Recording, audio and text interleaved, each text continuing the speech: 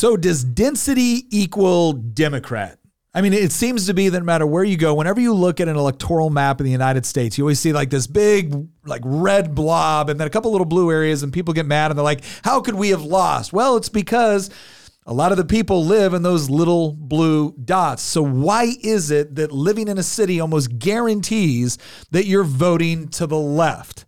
And what we're going to talk about today is that just an American phenomenon? Is it an international phenomenon? Does it happen everywhere else? Is it just unique to certain places in the world? We're going to discuss all of that. And if you hang out with us, we're actually going to give you evidence for why it exists. We're going to talk about that. But even more interesting, we're going to start talking about, is it starting to change? And we have about 4 urban centers to show you where the results are probably going to blow your mind. And I guarantee you they're not what you're expecting. All of that and more coming up on this episode of Making the Argument, powered by Good Ranchers. Welcome. If you haven't already, go down to the link in the description. We would love to have you join our community chat to get to know you there. We have a channel dedicated to getting your episode ideas, and a lot of our ideas come directly from you all. Thank you so much. All right. As always, I am your host, Nick Freitas, member of the Virginia House of Delegates for now. But other than that, a reasonably good guy. With us, our beautiful bride, not our beautiful bride, my beautiful bride. She's not your beautiful bride, Hamilton. How many times do I have to tell you? My beautiful bride, Tina, Queen of the Bees. Hello, everyone. And then our political prognosticator, resident historian, and mostly benevolent warlord in training, Christian Hines. This is right up my alley, but real quick, I want to give a shout out to Jose, who I ran into at the Dulles Gun Show this past weekend. He's a huge fan of the podcast, huge fan of your shorts, Nick. I think this is the first time this has ever happened to me in public, where I was just in a public place and somebody came up to me and was like, "Are you Christian Hines?" And I was like, yeah, I didn't know what to say to it at first, but Jose was a fantastic guy. We had some really, really neat conversations back and forth about a lot of cool stuff. So I just wanted to give him a shout out. Thanks for tuning into the show. It was really nice to meet you. Shout out to Jose. And then finally, our producer of producers, the good Hamilton, the one that doesn't like central banking. How you doing? I'm doing great, Nick. I'm Good. doing really well. Good. All right. Well, today we're going to research a question I think most people think they know the answers to. But the more we dug into it, the more I would just say, I know there's a lot of revelations that I didn't expect. And I got to give Christian a lot of credit here because he's had this ongoing theory for about 4 or 5 years now? Since 2020, so 3 years. Okay, 3 years. 3 years. I was giving him a little too much credit, but he's had it for about 3 years now, and he's got some interesting data. But the first thing that we're going to talk about is kind of, why does this exist? Why does this exist, and is it just an American thing? So let's go ahead and look at our first map here. This is the point I want to bring out because I will hear conservatives a lot, right? And I don't think anybody is questioning my own conservative credentials here, but I will see conservatives look at a map like this and be like, how could we have possibly lost the election? Because geography doesn't vote. That's how. All right. There are more. If you look at Northern Virginia, there are more people that live in Fairfax County than the entire state of Wyoming. And it's like 3-1. It's not by a little margin. So when you look at these little blue areas here in like the San Francisco area on the West Coast, Los Angeles, Miami, Austin, Dallas, you got a ton of people living in a relatively small space. So we've got to be intellectually honest about who's voting and why they're voting. So that's why go over to the next map. And this kind of provides a little bit more accurate depiction because this is not just based off of geography, it's also based off of population. Can you slightly describe it for our audio listeners? Sorry, yeah, the first map was the typical, it was by county map of the United States and how it voted in a I think 2020 presidential year election. This next map that we're looking at right now, this is one that's focused more on not just the county or the precinct, but actually giving you a population depiction as well. And when you look at this, all of a sudden it becomes a little bit easier to understand why these urban centers obviously have a much higher influence on the election cycles than, say, a rural county in western Nebraska. So even though on a map that doesn't take into account population size, it looks like, western Nebraska is huge, right? There's very, very few people living there. And so we just need to be intellectually honest about that as we look at election cycles and more importantly, this idea of why would it be? Why does it seem to be almost universal that urban populations tend to be more liberal.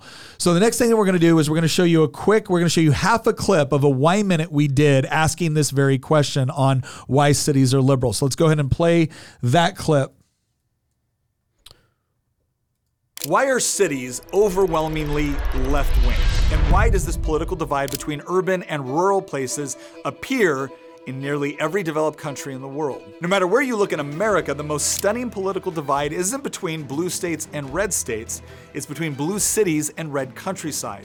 Major cities like New York, Chicago, Minneapolis, and San Francisco are known for their progressive policies and strong Democratic support. But once you venture out of these liberal bastions, the countryside around these urban cores tends to be a lot more conservative. And while the urban-rural political divide is famous for producing extremely divided politics in the US, it's worth noting that this isn't a uniquely American phenomenon.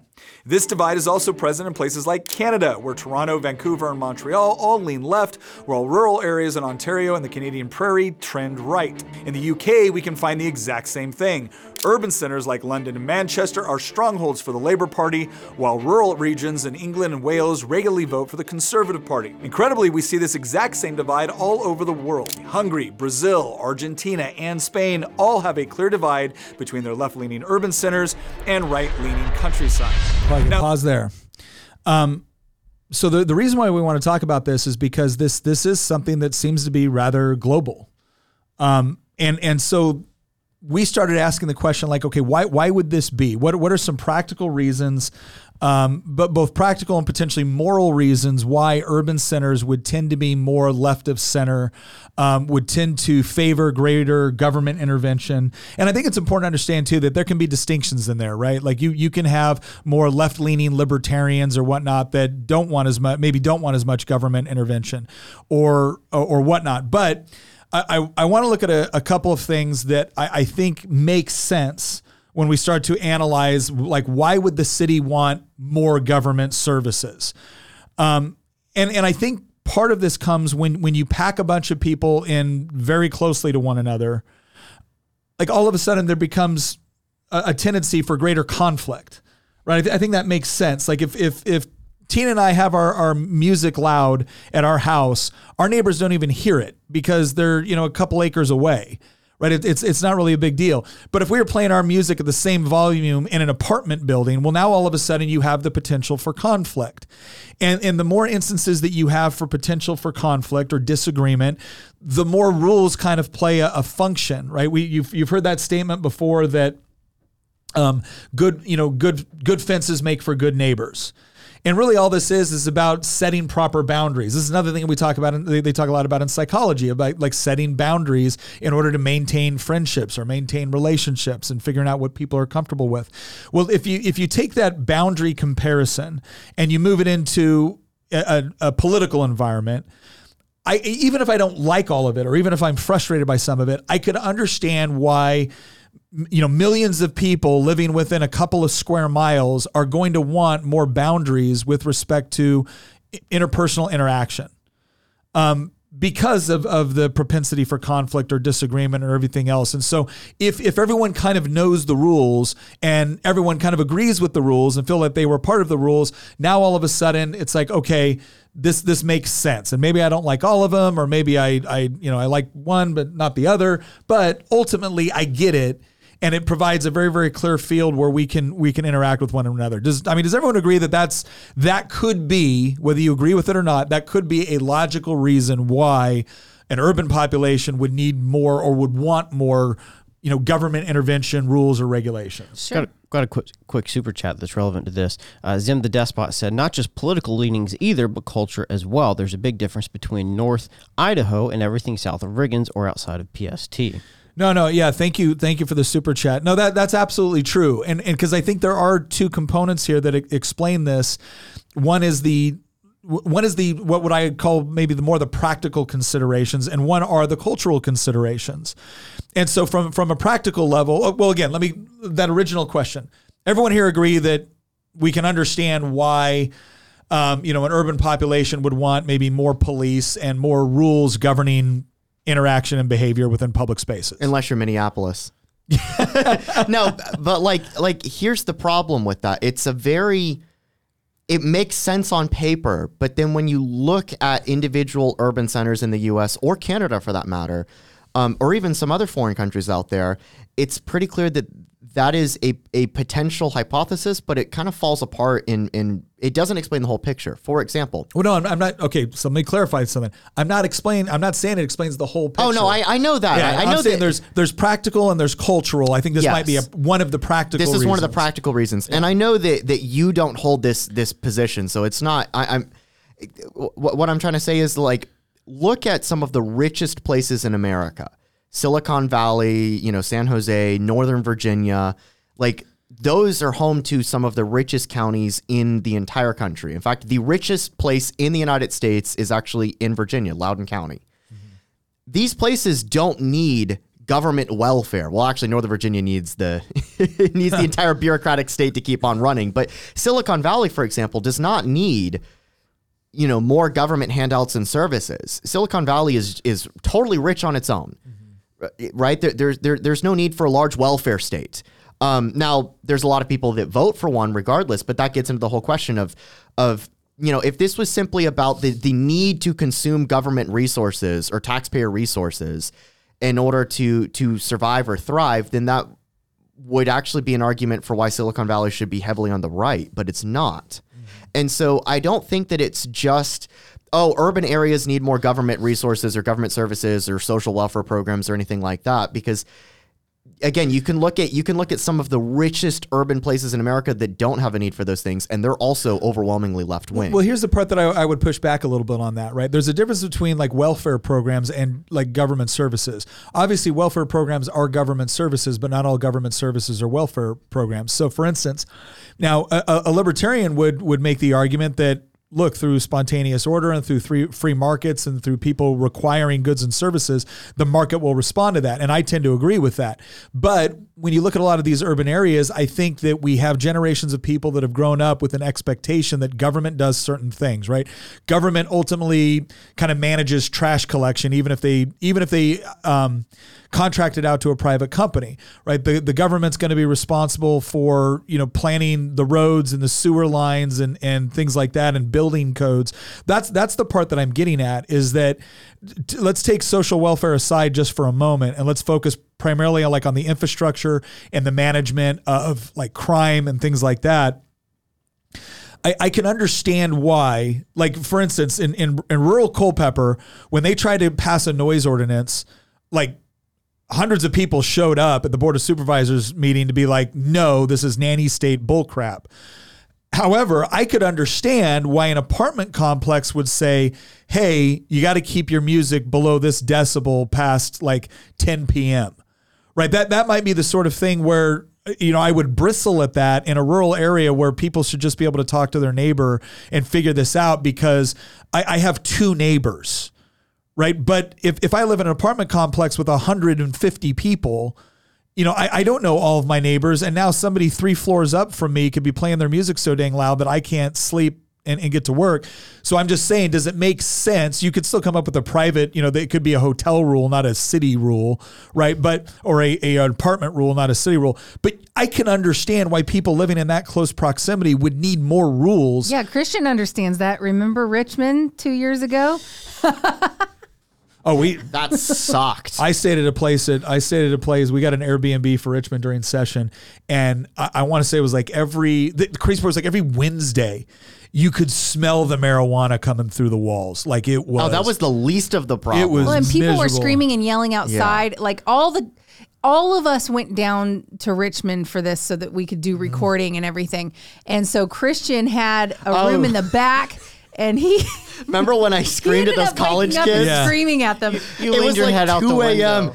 He didn't scream; he yelled in a very guttural and manly voice. And I can't warlord voice. Yeah, I warlord can't repeat voice. the words he said. It was like 2 a.m. and there was like 20 of these college students literally next door on the balcony. And again, apartment complexes, just as loud as you could possibly be. And so I just opened the door and then screamed, "Shut the F up." And they shouted back, but you know what? They turned the music down. Yeah.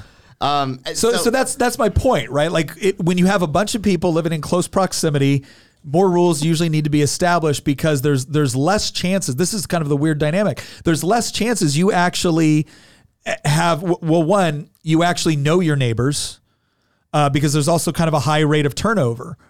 Like we've had the same neighbors for 13 years. Most people living in an apartment complex can't say that. Not all, but most. The other thing too, and this kind of fits into the cultural thing, and I've already seen some comments on this on the chat, is you also have you have a lot more multiculturalism within urban populations than you do within rural communities. I think one of the things that's interesting is the same people that will lecture the country on multiculturalism and our lack of exposure to other ideas and whatnot, which can be a fair critique at times, will also move into the country and then instantly try to tell country folk how to live. Right. They don't understand that culture. Yeah. The Farm Bureau, the Farm Bureau actually has a book called Welcome to the Country, explaining some of the cultural differences between urban and rural life. So when people like get their vacation home in the country and start asking questions, like, what's that smell? It's like, that's where your food comes from. That's that smell. But again, the argument for the additional set of rules is now if you have multiculturalism within a packed environment and people just have different expectations with respect to things like, again, how loud can your music be? How late can you throw parties? Smells and stuff like that with respect to, cooking things or anything else. Like, I get it. I get it why they want more of these rules established so everyone kind of knows where the boundaries are. And now I think those are some practical reasons why people in urban areas might be looking for more government. I think it also, depending on where you grew up and how long you've been around it. I mean, if everybody around you thinks one way, it's highly likely you'll think that way as well. And you won't understand a different way. I was speaking with a gal back in our taking the kids to soccer days, and she was from Germany. And first of all, she didn't understand why Culpeper didn't have sidewalks going everywhere. And she didn't understand all these people that wanted to be left alone on their own property. She did not understand that. She thought that was actually like a moral negative, that people were so antisocial. And she liked the idea of your kids being assigned to a soccer team and staying in that soccer team the rest of their lives, like through their childhood, they're assigned. Yeah. And there is no moving around, and there is no making adjustments for your own what your own preference is, because everything is focused on the collective. Yeah. And so they 100% total did not understand. I'm like, you're welcome to go back to Germany. So if you liked it better. We got a question here from forgive me if I screw up the pronunciation here. Jai Secord question: why don't we then separate the laws from the city from the rural areas?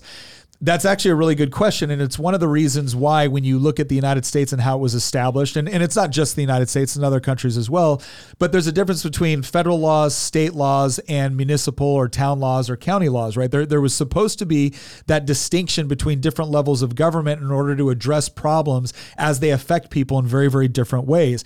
And so you do have that to a point. One of the concerns that I have is the number of people from urban areas that get elected to state level office who then think that, and this actually always comes up with things like laws governing animal cruelty, because they will try to address a problem at a local municipality saying like, oh, well, this person keeps leaving their dog out at night in freezing temperatures and the whole deal. And so they'll try to pass a statewide law that governs this. Well, we have working dogs in the country where, being outside is not only not a big deal, it's the way they operate. Well, they're bred for it, and their fur, they prefer it. Yeah. They prefer to be outside. And so a lot of times we have to explain culturally that, okay, we get what you're trying to get at. Nobody likes animal cruelty, but the law that you are writing is going to cover a whole lot of things that don't fall within cruelty. In fact, you're actually eliminating certain, practices that have been going on for, century, if not millennia. And sometimes we're able to convince them of that, and sometimes we're not. But to your point, that's one of the reasons why I know one of the questions that I ask when I look at laws is this an appropriate level for the state, or is the state the appropriate level of government to be dealing with this problem? Because now we're going to pass a law that affects over 8 million Virginians, when in reality, this is probably just a you problem, right? Go deal with it in your county or your jurisdiction. Great question from Ben White here. Thanks for the super chat. He says, I've heard this defense of leftist cities. Living in urban areas makes it difficult to ignore the suffering of others. I'd appreciate your response. I think that's a good question, to ignore the suffering of others. However, here's what I would say. If it is one thing to say, I want to, obviously if you're exposed to someone suffering, and you should have a visceral reaction to that. You should have a reaction to that based off of, just being a decent human being to want to alleviate that suffering. Here's the problem that I would say with that. I don't know that the cities do the best job of actually alleviating human suffering. No, they perpetuate it. Well, I won't even go that far. I'll just say this much. I see a lot more people in New York City that are willing to walk past, 40 homeless people sitting in the room than I would in a rural area. True. I feel like actually there's a lot closer connections in a lot of rural areas and traditions where families and individuals and churches take it upon themselves to deal with certain issues. It's not assumed that it will just be delegated to government. One of the biggest problems that I have with the way that large urban areas deal with issues like poverty or human suffering is it seems like there's predominantly an assumption that that's what I pay taxes for. Mm-hmm. And again, you can understand that on some level, because when you've got 7 million people packed into a few square miles, and you're paying, 40% of your labor and taxes, there's a reasonable expectation at some point that that's what deals with that. The thing that I would ask back is, and are you happy with the results? Because I think we've discussed this before in a Y Minute, where we said, why are people leaving these urban areas and moving to, Texas or Florida or Tennessee? Why are they moving out of these areas? And we came to the conclusion it wasn't just because they were paying higher taxes. It was because they were paying higher taxes ostensibly to provide for public services, clean drinking water, safe streets, nice parks, good schools. And what they were finding out is Los Angeles, San Francisco, New York City were taxing the living crap out of them, but then weren't making good on their promise to provide safe streets, clean drinking water, good schools. And then lo and behold, they moved to a state or maybe a municipality with a very different viewpoint on these things. They paid lower taxes, but got better services. And so the thing that I would argue is that it's all fine and good to say, yes, I'm packed into such conditions where I see human suffering and I can't ignore it. The problem is they are ignoring it, or they're just assuming that, well, I pay taxes, the government, is supposed to take care of this. And if the government isn't, well, then clearly I need to elect someone different. And as opposed to saying, is there something else that I can do for this person? But when we lose that human connection within a close-knit community, I don't know that the evidence is that government does a good job of actually providing for people that are suffering. In fact, I think, to your point, Tina, I think they're actually perpetuating in many cases. Yeah, they're incentivizing the activity to continue. Well, and I'll tell you one of the the biggest things, if you are concerned about alleviating human suffering, one of the best ways that you can do that is actually through Good Ranchers, because I know personally, when I don't have, when I can't put good quality steaks and poultry and everything like that on the table, like I feel bad.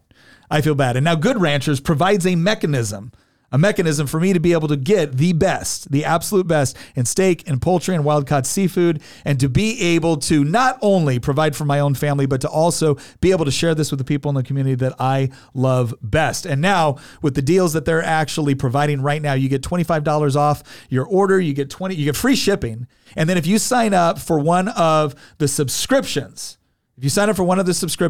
you're now going to get all of that delivered to your door on a schedule that you pick. Could be monthly, could be every couple of months. But if you sign up for one of those subscriptions, every time that order comes, you're also going to get an additional 2 pounds of ground beef free with that order. And I'm just telling you right now, that's pretty significant. I just want to point out that I made buffalo chicken mac last week. Yeah. Nick said it was the best meal I've ever cooked, and I used Good Ranchers chicken in it. Nick, I've also got some bad news. What?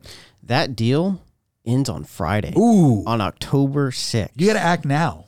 There'll be something else, but this deal with Free Ground Beef for 2 years, locking in your price, doesn't last forever. And I'll tell you right now, there's two reasons to do this. I'm going to give you two reasons to do this, right? One reason is it really is just an absolutely quality product from, American ranchers. It's a great way to support. For those of you in urban areas, you want to look a way to support your rural, brothers and sisters. Well, hey, you're going to support them by buying quality meat produced there in that rural community, and they're going to support you by delivering it directly to your door in the city. So that is a win-win for the urban-rural divide, right?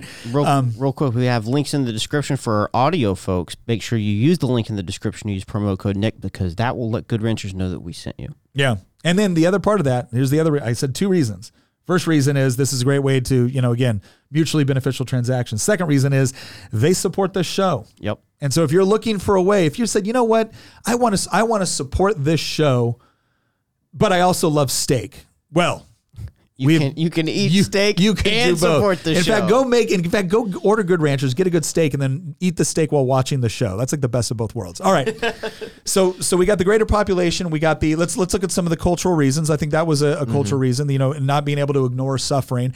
How much of this do you think is, because I was sitting there listening to you and Tina back and forth on this, and something that I've been thinking about a lot lately on this topic is how much of this is that cities are producing left-wing, progressive, woke liberals, whatever you want to call them, people on the left, either culturally or economically, versus how much is it that cities attract those type of people?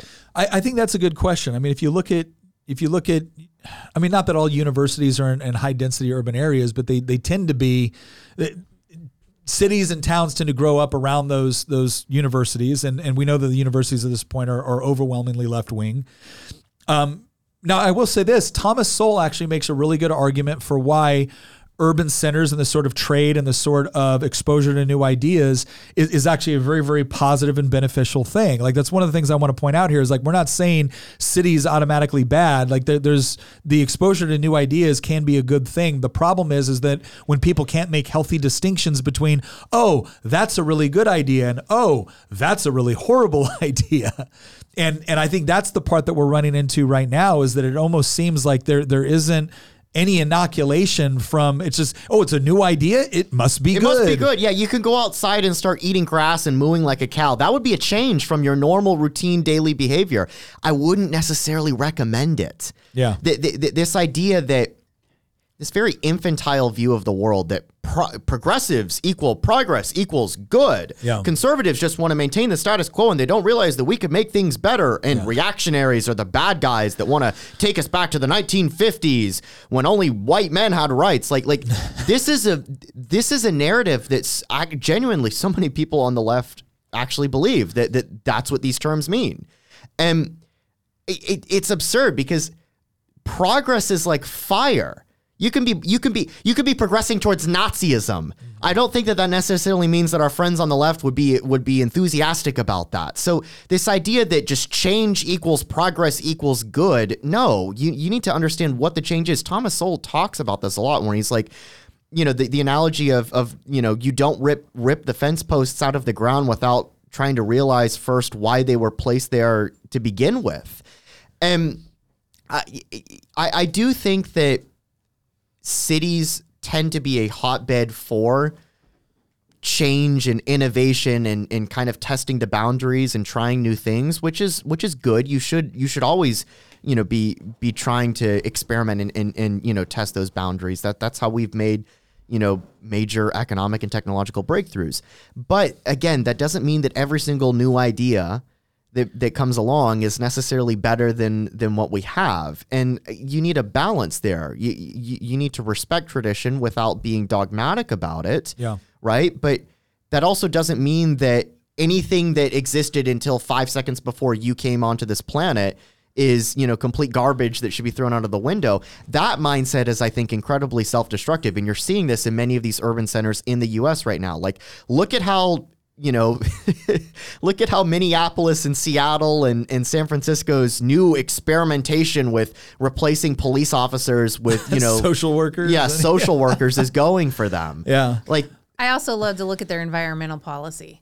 Every time we go to a big city and we see how much trash is everywhere, and we just see it's such heavy consumption in the cities that I kind of get why they think the world is burning. Is because they're the ones burning it up, and they want to blame cow flatulence in the country, and they want to do this like HOA thing from afar and apply it to all the rural areas and the farmers. We had a funny incident in the General Assembly where all the people from Northern Virginia, they basically, there's a lot of concern over the Chesapeake Bay and making sure that the Chesapeake Bay, is cleaned up and good. That's all fine.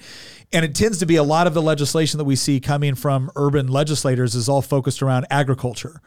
Agriculture explains all the problems, right? And again, I'm going to be a little bit hyperbolic, but that's how it feels a lot of times to those of us in the country.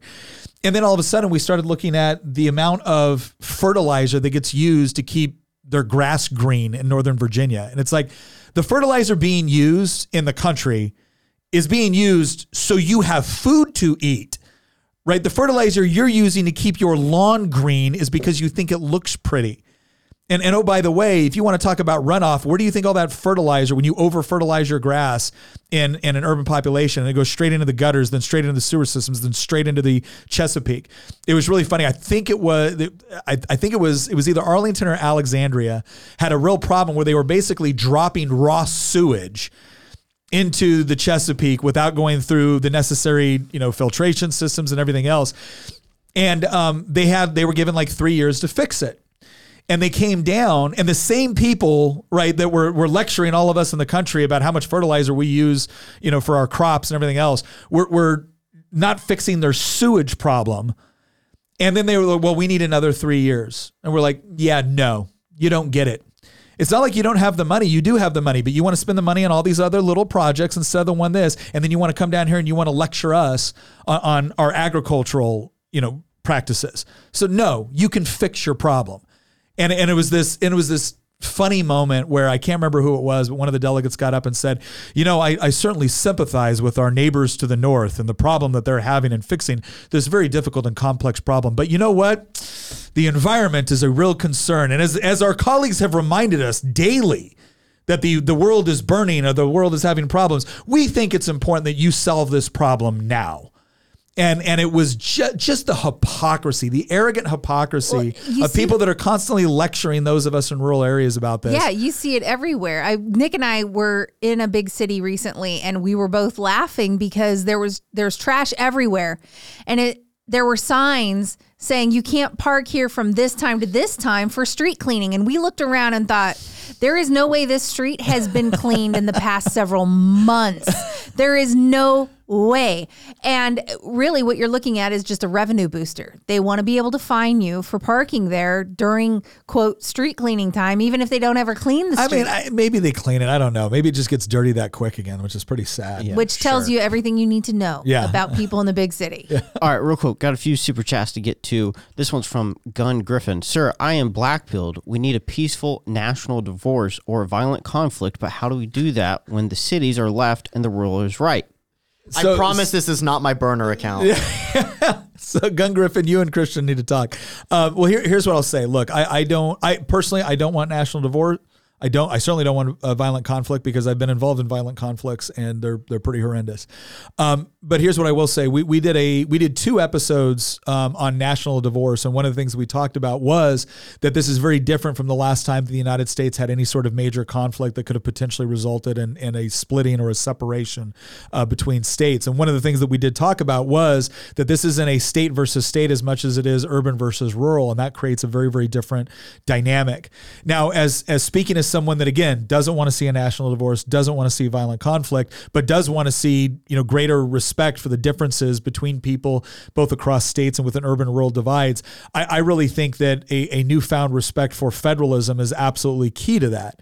I'm willing to look at someone that has very different views than me and say, look, if you're living in a city where 75% of the people think the way you do, and you want to govern that city in certain ways, provided that you're not violating certain essential civil liberties, which are supposed to protect all Americans, I get that because I have the ability to not live in that environment.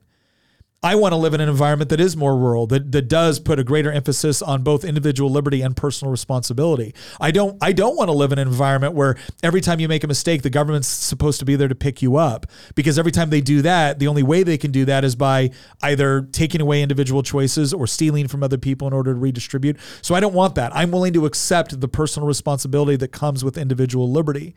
But I think one of the ways that we do it, and this is a big thing for me over and over again, is it's education, education, education. Right now, if kids are going into an educational environment where they're largely being taught that, democracy and government is the way that we solve problems, well, then they're going to grow up with the expectation that political activism, running for office, writing new laws, that's the way we solve issues. And clearly, if a law is a good thing, well, then shouldn't it apply to all 330 million Americans? The answer is no, not necessarily. And so you need a revolution within the way that we teach our children about the roles the government's supposed to play, and that they are limited, and that the reason why they're limited is because when the government makes a mistake, millions of people can be adversely affected. And so we need to have a little bit of humility with respect to what we expect out of government functions and in the appropriate levels of government. I'm very skeptical that our current public schools model is set up to be able to do that. And so one of the things I really encourage parents to do is to take a very close look at how your child is being educated. And regardless of what you choose, I'm not here to tell you what to do. We chose homeschool, and it's one that I would highly recommend. But if you choose to send your kids to public school, you're going to have to play an even larger role in understanding what they're being taught and being willing to challenge certain presuppositions that come out of a government-managed education. Because if we can get to a point, and that's what I hope, I want to save the republic. I think the only way to get there is to actually raise a generation of kids which properly understand the role of government as well as the various levels, and have some respect for the fact that you're not going to fix every problem through a law, regulation, rule, fine, fee, or tax.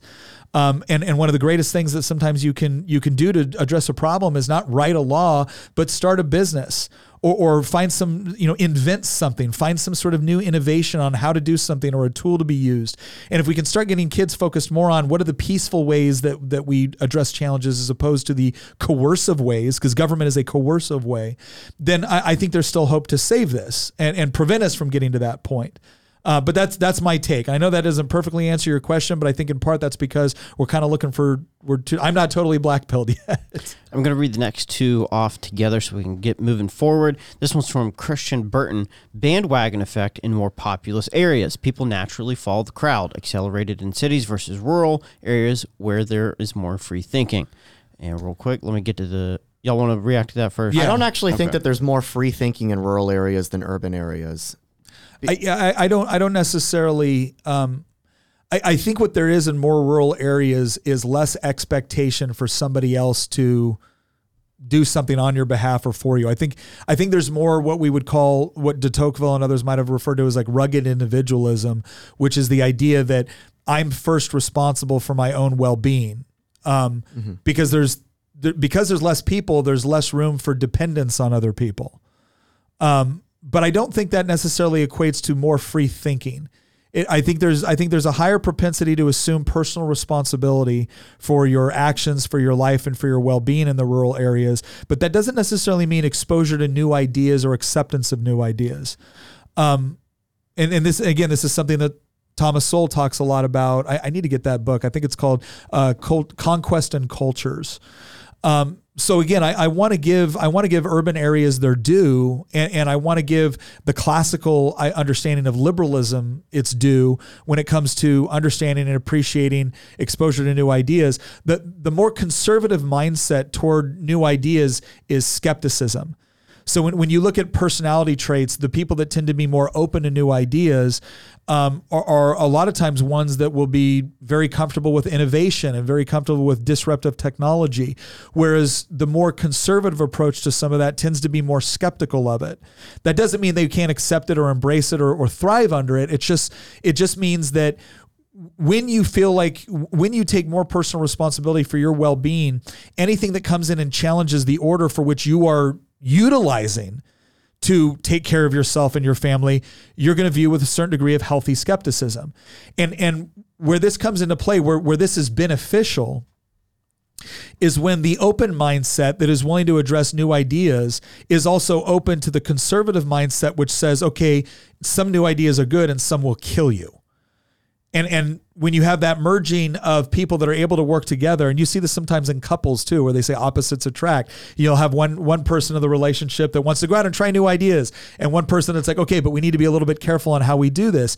And when that syncs up and you achieve this kind of equilibrium within society, that can actually be incredibly positive for everyone involved. But when you do get to this point where, again, people are willing to...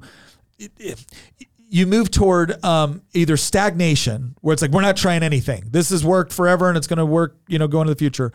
You don't want stagnation, but you also don't want this kind of unmoored, acceptance of any new idea that comes across, to Christian's point earlier about like, oh, this is new. It must be good. It must be progress. It's more a good way to look at it is the classic divide between conscientiousness and openness. Yeah. Jordan Peterson talks about this a lot, that people on the left score much higher in openness, and people on the right tend to score much higher in conscientiousness. And it's not that conscientiousness or openness are one is good and one is bad. Yeah. They're actually both good, and they can both be destructive. Yeah. It depends on how they're applied. I mean, conscientiousness is just it's self-disciplined. It's somebody who in many respects has a can plan for the future. Again, it gets into more of that rugged individualism. Those are inherently more conservative-leaning traits, whereas openness is in many respects the thing that drives a lot of innovation. This is also like a very common trait that you see in people who are active in like the arts or entertainment. This is part of the reason why you see things like Hollywood and Silicon Valley and Wall Street tend to be very on the left. And society tends to work best when people who are high in conscientiousness and people who are high in openness work together. Yeah. Unfortunately, you're seeing a breakdown in that, where people who are high in one of these traits view each other as enemies. And I think that we've talked about many topics before on this show of why that's the case, and it's not entirely unwarranted on some of these cultural divides. But when you look at the geographic divides, we actually have some maps that I wanted to walk us through that we pulled up. I'm going to try to explain what they are. We got a couple. I think before we do that, we got a couple more super chats. Let me get to this one real quick. We're doing our best to get to all these super chats, but we do have to move forward with the episodes. So we might save some towards the end. This one's from Dylan Doyle. I have noticed you guys mention things the government does that the churches used to or could do. Have you considered doing an episode on the meaning or concept of separation of church and state? That's a good idea. No, it is good. We did one. We did an episode once on non-government solutions to government problems. And the separation of church and state and the concept behind it and what was originally meant by this, because again, John Adams, who is not what you would consider to be like an evangelical Christian, but John Adams said like our Constitution is written for a religious and moral people and is totally unsuited to any other. The other thing too is the way I've described this before when I've talked to people about is the idea of provinces. So you have the province of the individual, you have the province of the family, you have the province of the church or the community civic organization, for those of you who are not religious. And then you have the province of government. And these things tend to work when everybody respects the roles and the duties and responsibilities, and you might even say the privileges within those various provinces, and they don't try to consume or take over other ones. And the biggest issue that I have right now is I feel like the government is constantly intervening in the province of the individual, the family, the church, the civic organization, and that's in part because of the people that believe that the government is the individual, the family, the church. I find it fascinating that some of the people that seem to be in the greatest opposition to the church or advocate for separation of church and state also seem to be the ones that want the government to play an almost godlike role in all of our lives. And that is terrifying to me, because I've been in elected office for 8 years. And I've served with a lot of people that I disagree with who, I would still say are, competent people when it comes to running their own life. But sometimes what they do is they take the competence associated with their ability to run their lives and then assume that gives them the ability to run other people's lives, especially people that they feel are, maybe less wealthy or less competent professionally. They will come to the conclusion that, oh, well, you're less competent professionally. I'm more competent professionally. Therefore, I'm going to pass laws that assist you. And now all of a sudden, again, they're getting into a realm for which they have no special expertise. They do that based on skin color as well. They have no special expertise. They have no special insight into that person's individual problems or objectives. And it's just really what a lot of this comes down to, honestly, is humility. If you approach a lot of this from a more humble standpoint of saying, I know what works for me, and I know what works for my family, and I know what works in this particular area, and so I want to be able to pursue those things, and I want to be free to pursue those things. However, I don't know what works best for you or your family, and so I'm not going to attempt to dictate that what works for me will work for you. Now, there's certain foundational principles I think that work for everybody, right? When possible, get married, stay married, have kids within wedlock, further your education to the point that's practical. When you get a job, be a good worker. When you're a boss, be a good boss. These are all things that are your fairly, kids out of public school. These are all things that are fairly universal. But when it comes to your individual objectives or talents or goals for your life, to try to manipulate things in such a way that's going to affect millions of people because I think I know best is, in my mind, an incredibly arrogant way to address these problems. All right, do we have a couple more super chats before we get to the next one? Let's get moving forward. Okay, so bottom line, let me kind of recap what we did here. We've established that the urban-rural divide is fairly universal within developed countries. It's not a hard and fast rule that applies 100% of the time, but it's fairly universal. We've also talked about what are some of the practical and moral reasons why a large urban center or population might tend toward left of center or more government intervention. Obviously, the more people you have in a concentrated space, the more desire for rules or regulations or an understanding of those rules might transpire. We could all kind of understand that. From a cultural standpoint, the more people you have living in a close-in space with different ideas, different backgrounds, different approaches to problems, obviously is going to lead to greater exposure to those ideas and perhaps less concern for how they're going to impact the overall society from which you're living. By the same token, we've also addressed that, this absurd argument that diversity is our strength. Diversity is your strength when you actually have common goals and certain cultural markers which actually unite people. If you don't have those foundational principles by which everyone lives, certain moral precepts, certain understanding or practices with respect to how rules are created, certain social norms, which everyone kind of understands and agrees with. If you don't have that, diversity is not your strength. Diversity is the thing that will be used to butcher one another. And it's like, I'm so tired of hearing this like flippant statement that, oh, well, if we're diverse, we must be strong. Now, I will say this, diversity can add a great deal of strength to any society. Because when you do have diverse skill sets, when you have diverse perspectives, when you have diverse experiences, when you have diverse ways of solving a problem, all of those can be beneficial if you agree on certain moral preconditions that, okay, and we're not going to use our various strengths to manipulate, exploit, and conquer somebody else and take their stuff.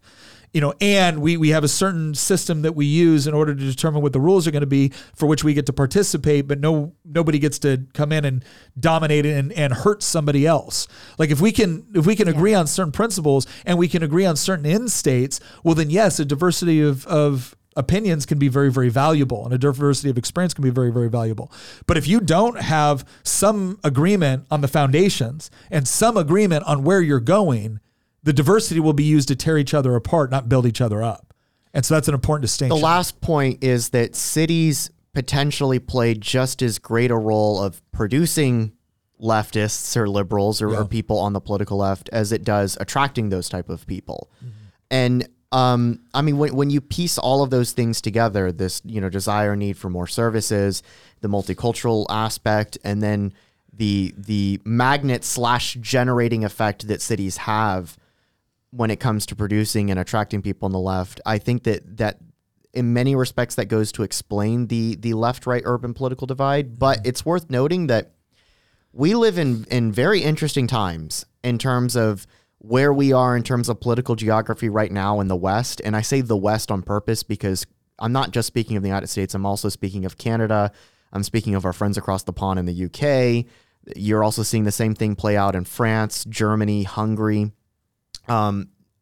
the divide is probably more stark now than it ever has been. And to illustrate that, we've got some maps that I think we want to go through here of some individual states, and then we've got a larger map of the entire country. And then that will lead us into the third part of this episode where we talk about, is the urban-rural political divide starting to change in some ways? Because there's actually some evidence that it's not as static as you might think it is. Yeah. So we've talked again. We've laid out everything else. This next part is the part that blew my mind. When we started digging into the data, we saw stuff here that I did not like. I had no idea was taking place, which was kind of shocking to me because I've looked at this from a political standpoint for years, and we've just taken certain things, as foregone conclusions, and all of a sudden you brought up, you're like, Nick, you need to look at Miami. You need to look at Dallas. You need to look at New York City. So what we've got here for our audio listeners is we've got a very detailed precinct map of Florida. And what we're doing is, now as you look at this, it looks exactly how you would expect it to look. The urban centers are very blue. The rural areas are very red. But are we going to look at Miami first? Yeah, if you want to. So, like I said, this is, like you said, this is a map of Florida in 2020. This is the precinct map from the 2020 election. This is South Florida that we're going to zoom in on. I'm going to try to explain this for our audio listeners because we're looking at a map right now. So try to visualize South Florida. You've got Fort Lauderdale to the north. You've got West Palm Beach, where my family actually lives, even further north of that. And then to the south of those two urban centers, you've got Miami itself. It's one massive metro area. South Florida has like 6 million people or something like that. It's a very, very large metro area, one continuous strip. And what you see when you zoom in on Miami-Dade County is a very stark urban divide between the black parts of Miami and the Cuban and other Hispanic parts of Miami. The black parts of Miami obviously are very overwhelmingly Democrat. They voted, 80, 90% for Joe Biden. But the Cuban parts voted like 60 or 70% for Donald Trump. And that might not be terribly surprising because Cubans historically have been more conservative. Yeah. In fact, in many respects, more conservative than even white Americans. And so it might not be terribly surprising that, this might be a unique outlier in the sense that there's this racial minority in South Florida that's very far on the right, and so they would pull Miami to the left.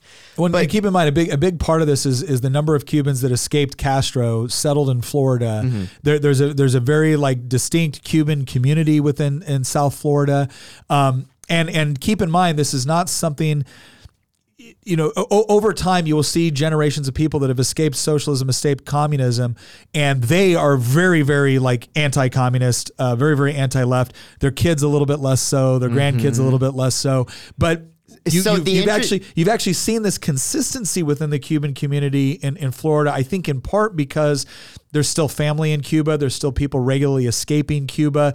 Cuba still operates as a very impoverished, very oppressive communist environment. And so there's almost like this regular reminder 90 miles away that this is still a thing and this is still a problem. So there was, but Hamilton, if you actually go to this wheel here, I want to show you something that'll just shock you. Click on this, President 2020, and then change this to President 2016, and then click Apply, and then click Apply down here. This is the Miami metro area in 2016 between Trump and Hillary Clinton. Miami-Dade, in fact, I'm going to look it up right now. Take a guess how Miami-Dade County voted for. You don't necessarily need to, scream it. But if you take a guess about how Miami-Dade County voted in 2016 versus how it voted in 2020, you'll get an idea of where we're going with this episode. In 2016, Miami-Dade voted 63-33 for Hillary Clinton, 2-1 for the Democrats. And when you look at the map here, you see, again, the black part's still very, very blue, but the Cuban part is only mildly red. Yeah. Like Hillary blew Trump out of the water in Miami-Dade County. Highest percent of the vote of any Democrat to run for the presidency in this county since LBJ in 1964. And then in 2020, go back to the 2020 map. In 2020, Miami-Dade went from 63-33 for the Democrats to 53-45 for the Democrats. Trump went from losing it 2-1 to losing it by 7 points. Yeah, that's huge. When you look at the swing, here's where it gets insane. Actually, a better way to look at it would actually be the New York Times precinct map that we have. So Hamilton, if you click on this and then just keyword search for Miami, I'm going to try to explain this for our audio listeners because this is just incredible. So again, this is the 2020 results that you're just looking at straight up. And Hamilton, if you zoom out just a little bit to like show the Miami metro area in general. Again, this is the map that we're looking at here is Miami in 2020. So again, Joe Biden won it by like 7 points. But when you look at the shift from where it voted in 2016 to where it voted in 2020, Hamilton, if you click on change from 2016, this is what's crazy. Just zoom out. There was only one precinct in like downtown Miami, or maybe three that got more blue. Like every single one got more red. Now go ahead and hover over just any one of those precincts, like toward the 38 points. Okay, so no, go more toward the right, like right where it says Miami. Okay, so look at that. This is what's crazy. Like we're talking about downtown Miami here, and Trump won 52% of it, where he had gotten 48% before, or he'd got 30% before, and then 52% in 2020. This precinct, he lost 67-30 in 2016, only to win it 52-48. So it's a 41 point shift to the right. Wow. Yeah, scroll. Wow. Now I want you to scroll up just a little bit. Keep going up just a little bit, right around there. This is the part that eludes people. Clinton won this precinct by 95% in 2016. 95% of the vote went to Clinton, 4% for Trump.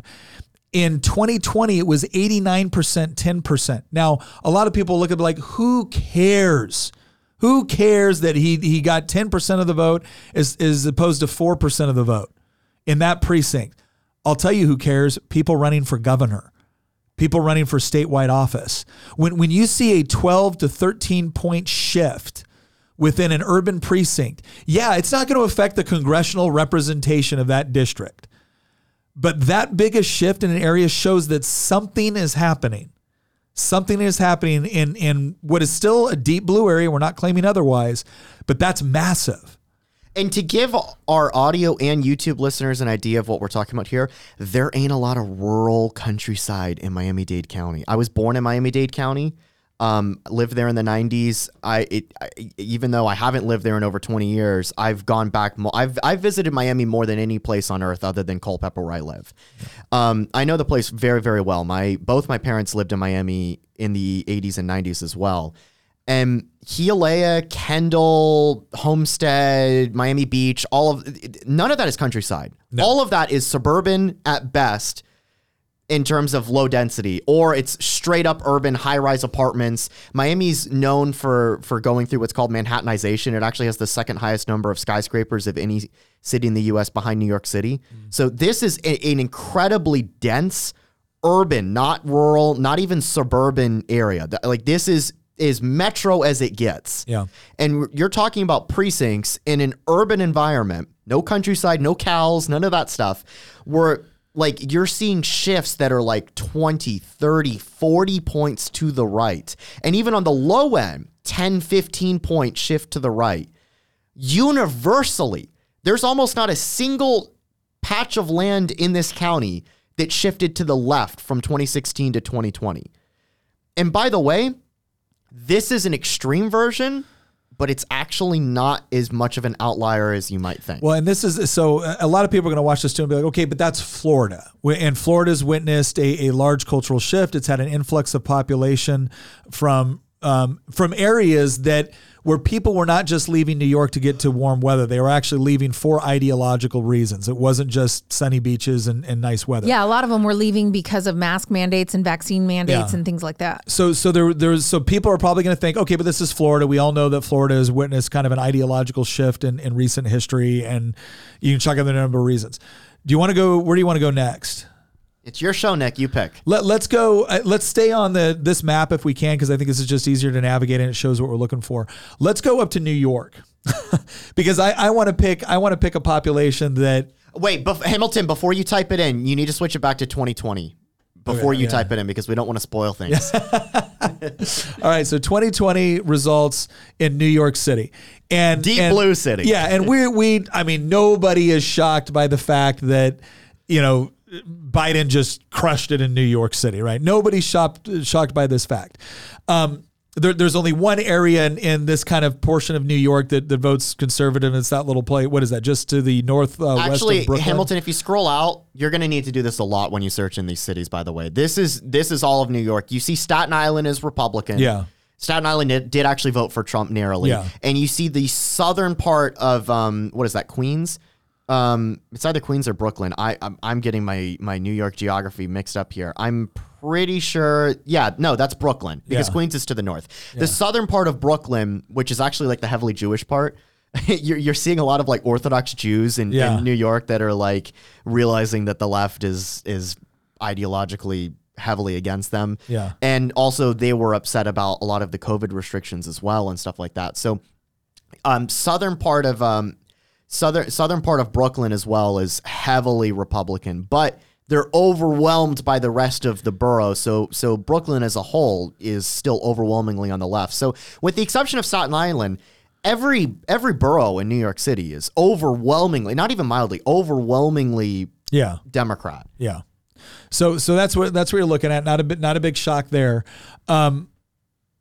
Let's look at the change from 2016 because this is fascinating to me. All right, so what you just saw, if for those of you who are listening, is New York just turned red.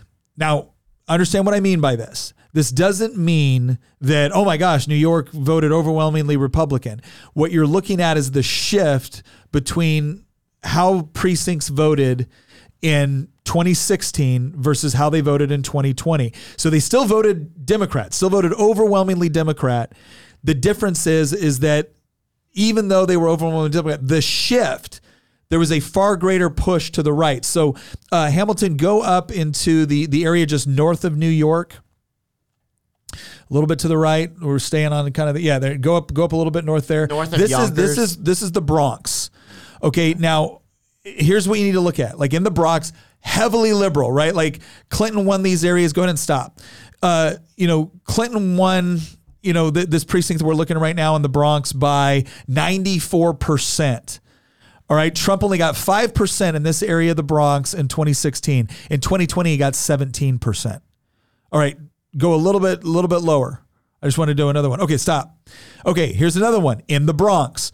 Clinton got 95% in 2016. Trump got 4%. In 2020, Clinton got 89%. Donald Trump got 10%. That's a 12-point jump from 2016 to 2020.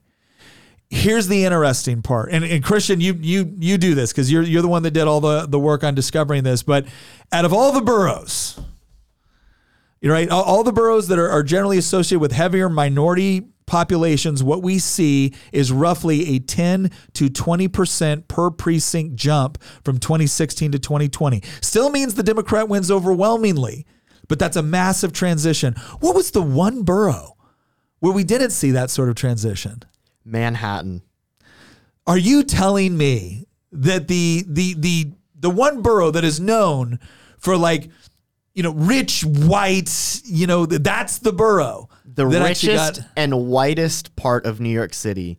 So it's the rich 1%ers. Did not shift to the right. And you see it, Hamilton, if you move your scroll down your mouse away, when you look at the map. Yeah. So what you see is Staten Island basically stayed the same more or less. You see that Queens and Brooklyn just massive shifts to the right. The Bronx, an even greater shift to the right. I mean, the Bronx were as Democrat as they could get. I mean, Obama got I think over 90% of the vote in the Bronx. So they had maxed out there. Yeah. And Democrats are now on the decline in the Bronx. And when I say decline, I mean that they're only winning 85% now or 80% now instead of 90. But you're seeing Manhattan, Hamilton, if you scroll into Manhattan, what's incredible is that east side of Manhattan, which is the richest part of Manhattan, the parts that are next to the East River, scroll up just a little bit. So that we see Central Park in the middle of it. Yeah. So stop right there. There we go. What you're seeing with Manhattan is that the east side and Greenwich Village and Midtown, Super wealthy. Super wealthy, very, very white. Those actually got bluer. Yeah. Like some of the richest, like these are some of the richest zip codes in America, basically. Like 6, 7, 10-point shift to the left. But then when you look at Chinatown in the south part of Manhattan, Hamilton, if you move your mouse to the south part, you see that like the ethnic minority part of southern Manhattan, not the financial district, but instead like Chinatown and stuff like that, that got like 12, 13, 14 points to the right. And then if you go to Harlem, which is in the most northern part of Manhattan, that's just across the river from the Bronx, like the most northern part of Manhattan, you're seeing like huge shifts to the right. Like 28 points right there. 30 points. Like, and so what you're seeing is that what's funny is the less white and rich an urban place is, the more likely it is that it shifted to the right. There's a couple more examples of this that I want to walk you guys through, and we don't even need to show the 2020 results unless you want to. Look up Los Angeles. Again, California, not a conservative state. By the way, if anybody wants to look at this data too, it's actually NewYorkTimes.com. I will say this: I'm not a huge fan of the New York Times. I don't think anybody's confused by that. But when it comes to the precinct level maps they do and the data driven maps that they do, they've got some of the best. That are also very easy to use. There's other maps out there that are better, but just not easy. So this is Los Angeles 2020 results. And as you can imagine, just overwhelmingly for Biden, except for a couple of areas, interestingly enough, in parts of Beverly Hills, West Hollywood. Oh, yeah. Beverly Hills almost voted for Trump. Almost. Which is it was very nuts, close. Nuts. But then you look at so what you see is deep blue in the middle of the city, Compton, Inglewood. Yeah, Inglewood. What a lot of people refer to as like South Central Los Angeles, and then downtown LA is also very, very like Hamilton. If you scroll over where it says Los Angeles, like, I mean, 40 points for Biden. I mean, almost every precinct he's winning by 70% of the vote plus. So like overwhelmingly. But Democrat. Hamilton, zoom out so that way we just see Southern California in general, because I want to pull Orange County in there too. Okay, maybe a little bit too much. There you go. So this is basically the Southern California metro area. This is like 10 to 15 million people, because LA County actually has lost so many people now that it's dipped under 10 million. LA County is like hemorrhaging people right now because California is in general. But LA County is still the largest county in America. There's more people that live in LA County than live in the entire Commonwealth of Virginia by 2+ million. Yeah. But, again, it might be a little bit under that now. Yeah. But very, very densely populated urban center. When you look at the shift, though, from 2016, again, Trump lost California in a landslide both times. But when you look at the shift from 2016 to 2020, look at this. Go ahead. Yeah, massive. The biggest shift is in like downtown Los Angeles. Downtown Los Angeles and Santa Ana in Orange County. The bluest parts of LA and the bluest parts of Orange County and the bluest parts of San Bernardino got redder, whereas the historically Republican parts of the suburbs. The orange curtain, they called it. Yeah. The historically Orange County used to be very conservative until 2016 when it voted for Hillary Clinton. And by the way, it voted for Joe Biden again in 2020. So Orange County is no longer the conservative bastion that it historically was. But what you're seeing is an interesting phenomenon where it's like Newport Beach and stuff like that, which used to be the very conservative suburbs. Zoom in a little bit closer to right there in between, like right into Los Angeles. Zoom in right there. Keep zooming. All right, right around there. Stop right there. Yeah, this is the part where go ahead and hover over some of the those dark red precincts, right? Okay. So again, just to clarify, like Biden still won these, right? But the shift is like anywhere. Stop right there. Just stop. just stop, Hamilton. All right. So poor Hamilton, man, he's got to work this mouse as we're trying to like vector him in. I'm not the geography nerd that Nick and Christian are. We're looking at this place where, again, in 2016, Clinton won it by 83%. In 2020, Biden only won it by 68. That is a 37-point jump for Donald Trump between 16 and 2020. Now a lot of, again, I want to point something else out. A lot of people will look at this and be like, well, then how could he have possibly lost? I will only say the way he could have possibly lost is that even if California's electoral votes all went to whoever won the state overall. So even if, again, he's still losing badly. You know why in he still lost? Wait a second. Okay. He's still losing badly in these precincts, but the shift is significant. The shift is significant, and it is happening primarily. And now there's another shift taking place, and this is the part that Christian has pointed out in the donut theory, is that there's also a shift in the suburbs. And it's moving against the conservatives. It's moving left. And so this is why, like, if you go to Huntington Beach down there in the bottom right corner, or you go to like Rolling Hills, like Rolling Hills is like the richest part of Los Angeles other than Beverly Hills. Yeah. Historically, Republican stronghold. And you're seeing a shift to the left in what used to be like the last part of LA County that was very, very Republican. And Rolling Hills is again, in the 80s, the blue parts of this map you're seeing here in LA County voted for like 2-1 for Ronald Reagan in the 80s. And they got bluer in 2020 versus 2016. Yeah. What's incredible is the red parts of this map. Like if I were to show you a precinct map of this part of the country in 1980 or 1984, the colors would be reversed. Yeah. Where the deep red parts here, which shifted heavily to the right in 2016, would have been overwhelmingly on the left. They still are. Yeah. And the blue parts here that shifted to the left from 2016 voted overwhelmingly for Reagan in the 80s. I have a question, because this is the nagging question that I get with this is we're looking at the shift, but we also highlighted the fact that they're hemorrhaging people. Yeah. And so what I wonder is how much of this can be attributed to migration, and are there other areas that were historically red that are becoming more blue because of the migration of the people?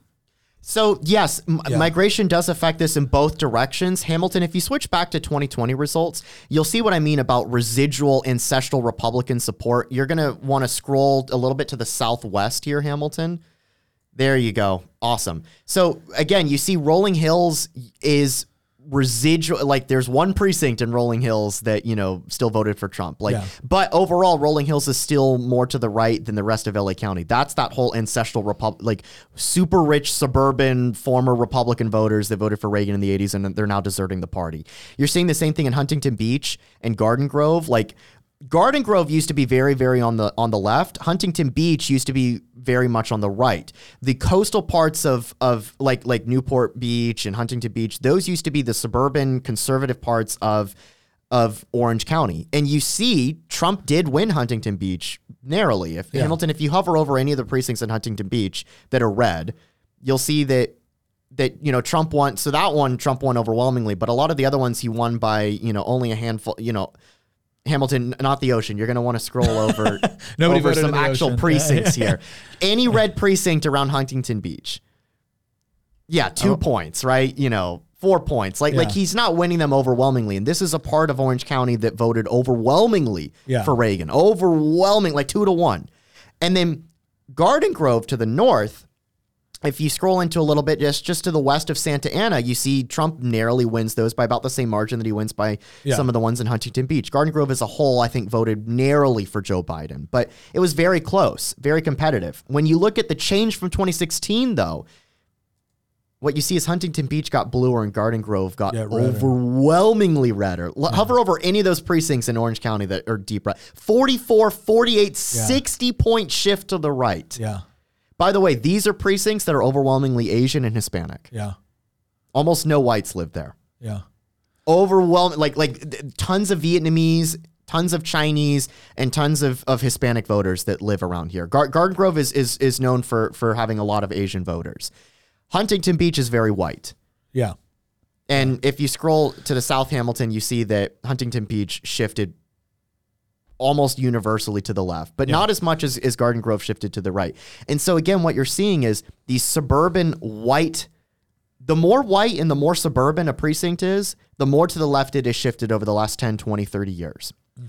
The more racially diverse or less white and more urban a precinct is, the more to the right it has shifted. Yeah. And so you're actually seeing racial depolarization at the same time that you're seeing what I call the donut effect, where urban cores like downtown Los Angeles, like Santa Ana, like Garden Grove, like San Bernardino, like New York City, like downtown Miami, urban cores are getting redder, and the ring around them, the suburbs around them that historically were deep red are getting bluer. And so if you zoom out Hamilton, what you're seeing take shape is a donut ring where, I mean, look at Orange County, for example. You see the urban core of Orange County is getting redder and the suburban ring around Orange County is getting bluer.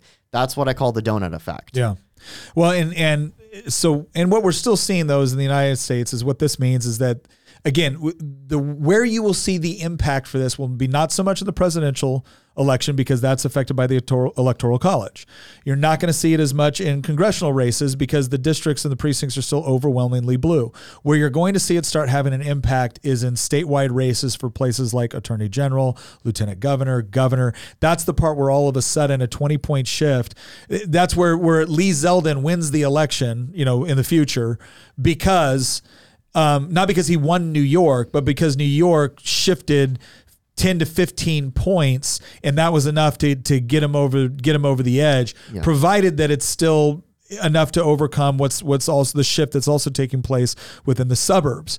And again, part of the thing that's interesting about this is that if you want to see a place, because we're still a long way from like these urban centers, voting for, I mean, I'm old enough to remember when Giuliani won in New York City, twice.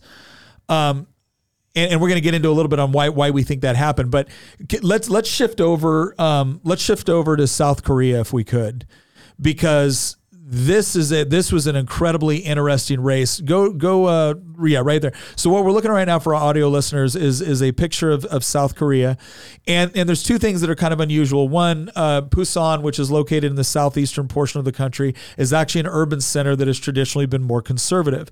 The southwestern portion of Korea, even the rural areas, are overwhelmingly liberal.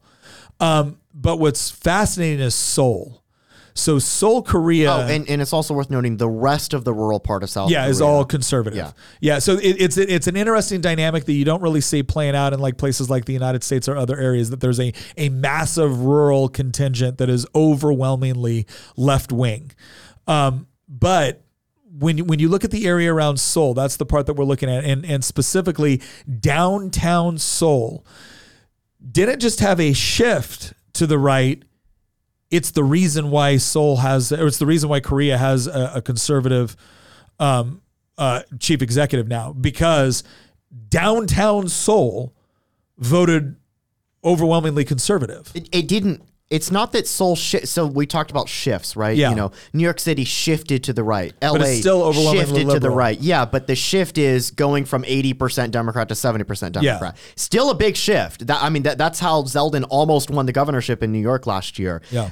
We might actually get into that a little bit more because New York actually shifted even more to the right from 2020 when Zeldin ran in 2022. Like, there's signs that, for example, I told you this last night. Fun fact. Gavin Newsom won in last year his reelection in California by a smaller margin than Ron DeSantis won in Florida. Yeah, which is nuts. Nobody would have predicted that.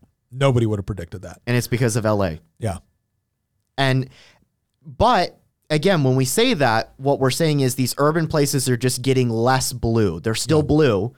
In many cases, overwhelmingly blue, but they're not the 80-90% Democrat that they were, in the Obama era, or in some cases in the 90s or 80s. So let's look at South Korea primarily because we think South Korea could be, again, not necessarily, but could be a bellwether for things to happen in the future because of the demographics of the vote as well. So again, for those of you listening on audio, what you see around Seoul is just blue everywhere except for the city center.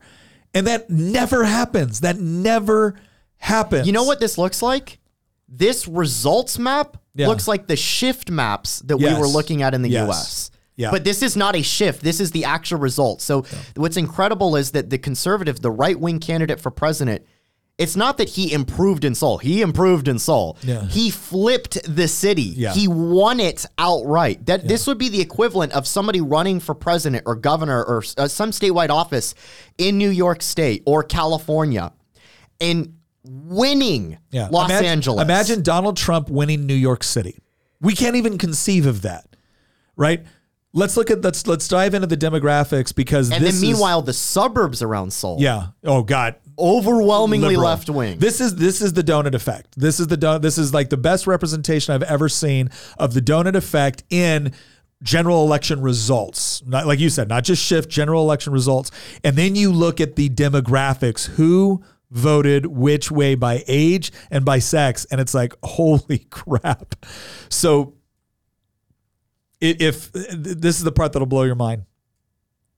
Okay, for age, is this for all of Korea? Is this just for Seoul? This is all of Korea. Let's go to Seoul first because that's what we're talking about. So this here. is the mayoral election that was held the year before the presidential election. This was in many respects the harbinger of what was to come. This is just in the city limits of Seoul itself. This was their mayoral election in 2021. Yeah. So the part that probably won't surprise people as much is that 60 and older very solidly voted conservative. And we see similar trends usually in the United States. Older people tend to vote more conservative. But the third most, or the second most after 60 and older, the second most loyal voting demographic for the conservatives was 18 to 29-year-olds. 18 to 29-year-olds. The next one after that was 30 to 39-year-olds. In fact, there was only one age group that came out for the left, and it was 40 to 49-year-olds. And then you drop it down by when you break it down by gender, it's incredible. When you drink it, and here's what that means. Now, by gender, 18 to 29-year-olds, women, 44% of women voted for the liberal, 40.9% of women voted for the conservative. But when you look at 80 to 29-year-old men, 72.5% of 18 to 29-year-old men voted for the conservative and only 22.2% for the liberal. That's massive. That's massive. When you break that down, there's only one other group. There's only one group that voted more conservative than 18 to 29-year-old men, and that's 60-year-old women. That's the only group. Grandmothers are super based. Yeah, grandmas in Korea is super based, right? But every other, like, this is nuts. The two most liberal groups were 18 to 29-year-old women and 40 to 49-year-old men. And by I say more liberal, I mean 51.3%. You don't see the same shift. So it's just incredible to witness what's going on there and to understand culturally what's been happening in Korea. And Christian, I'll let you explain this because I think you've done the most research on it. But you had some of the stuff that you expect. You have a housing crisis within Seoul. You have a lot of kind of like diversity politics and feminist politics, woke politics, but it's manifested itself a little bit different. So explain a little bit about what's going on in Seoul. So Seoul has, like many urban centers in the U.S., a massive housing crisis. By the way, Hamilton, I sent you a link to an image that I just want you to pull up, just because I want to show the audience something while we're talking here. It's just a photo, but I just to get across how incredible this is for a second. Imagine 70+% of 18 to 29-year-old men who live here, voting for the right-wing candidate for mayor and then president. Yeah. And we're not talking about like a Mitt Romney version. No. The guys, the right in South Korea for those two elections nominated, to be completely honest, like incredibly based people, like very hardcore, like red pilled, type conservatives. And the reason why is because there is a massive backlash going on right now in South Korea against feminism. The South Korean government has decided to impose wokeism top down over the last 10, 20 years. In the West, wokeism kind of emerged bottom up. We've talked about this in many of our previous podcasts. Gramsci's, the march through the institutions that Duchke wrote about after Gramsci first talked about this in the 1930s and how it's not a conspiracy. It's actually an organic social movement. This whole woke thing. You can't say that it's this that did it. It's an organic process. And we've also talked about how that's infiltrated all these things that we call the cathedral or the Leviathan. And so in many respects, the Great Awakening is a correct term to describe it because it was an organic process.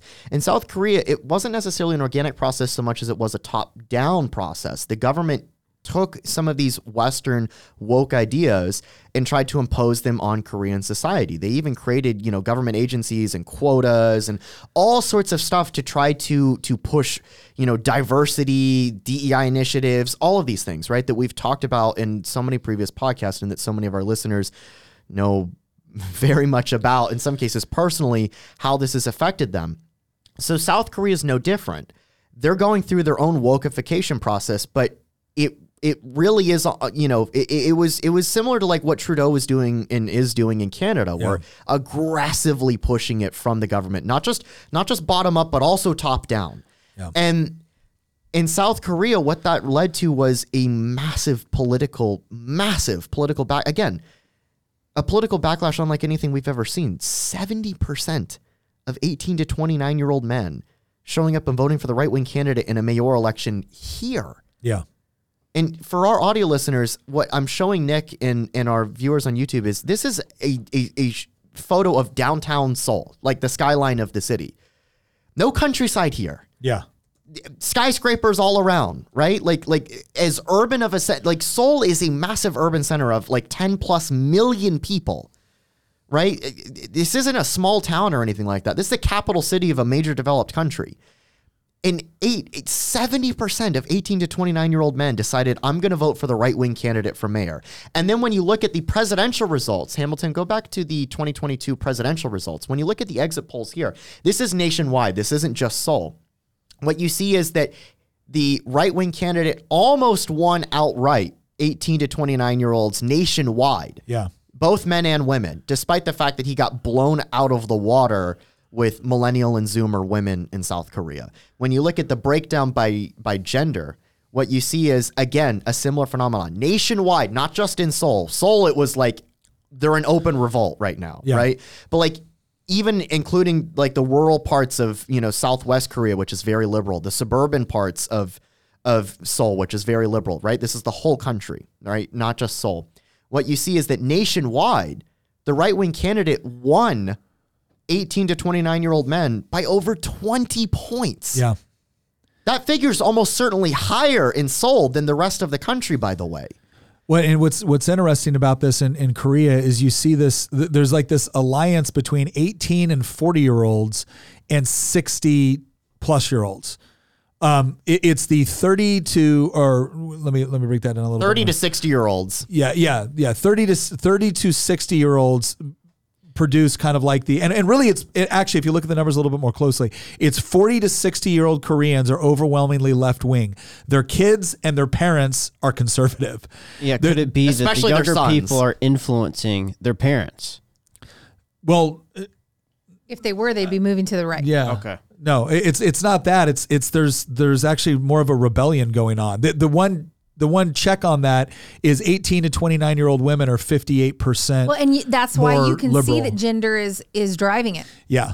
Gender's driving it. So like the guys are ticked at all this feminist stuff. And it makes me wonder, like, are we following close behind this? Yeah, so I think that in many respects, what has happened in South Korea is actually a harbinger of what's to come, that they're ahead of the curve. Like, for example, and by the way, this was a very close election in part because Yoon, who was the right-wing candidate, not exactly the most articulate person. If anybody like studies, South Korean politics, even if they're on the right, they probably would agree with that statement. Yeah. He kind of had a lot of gaffes in the campaign, or he said things that were technically true, but in a very inarticulate way. Yeah. For example, he and I kind of respect him for this. He took a lot of arrows for going on the debate stage and saying something that quite frankly is just true, but is unpopular to say, which is that the feminist movement in this country, in South Korea, has contributed to the collapse in the birth rate.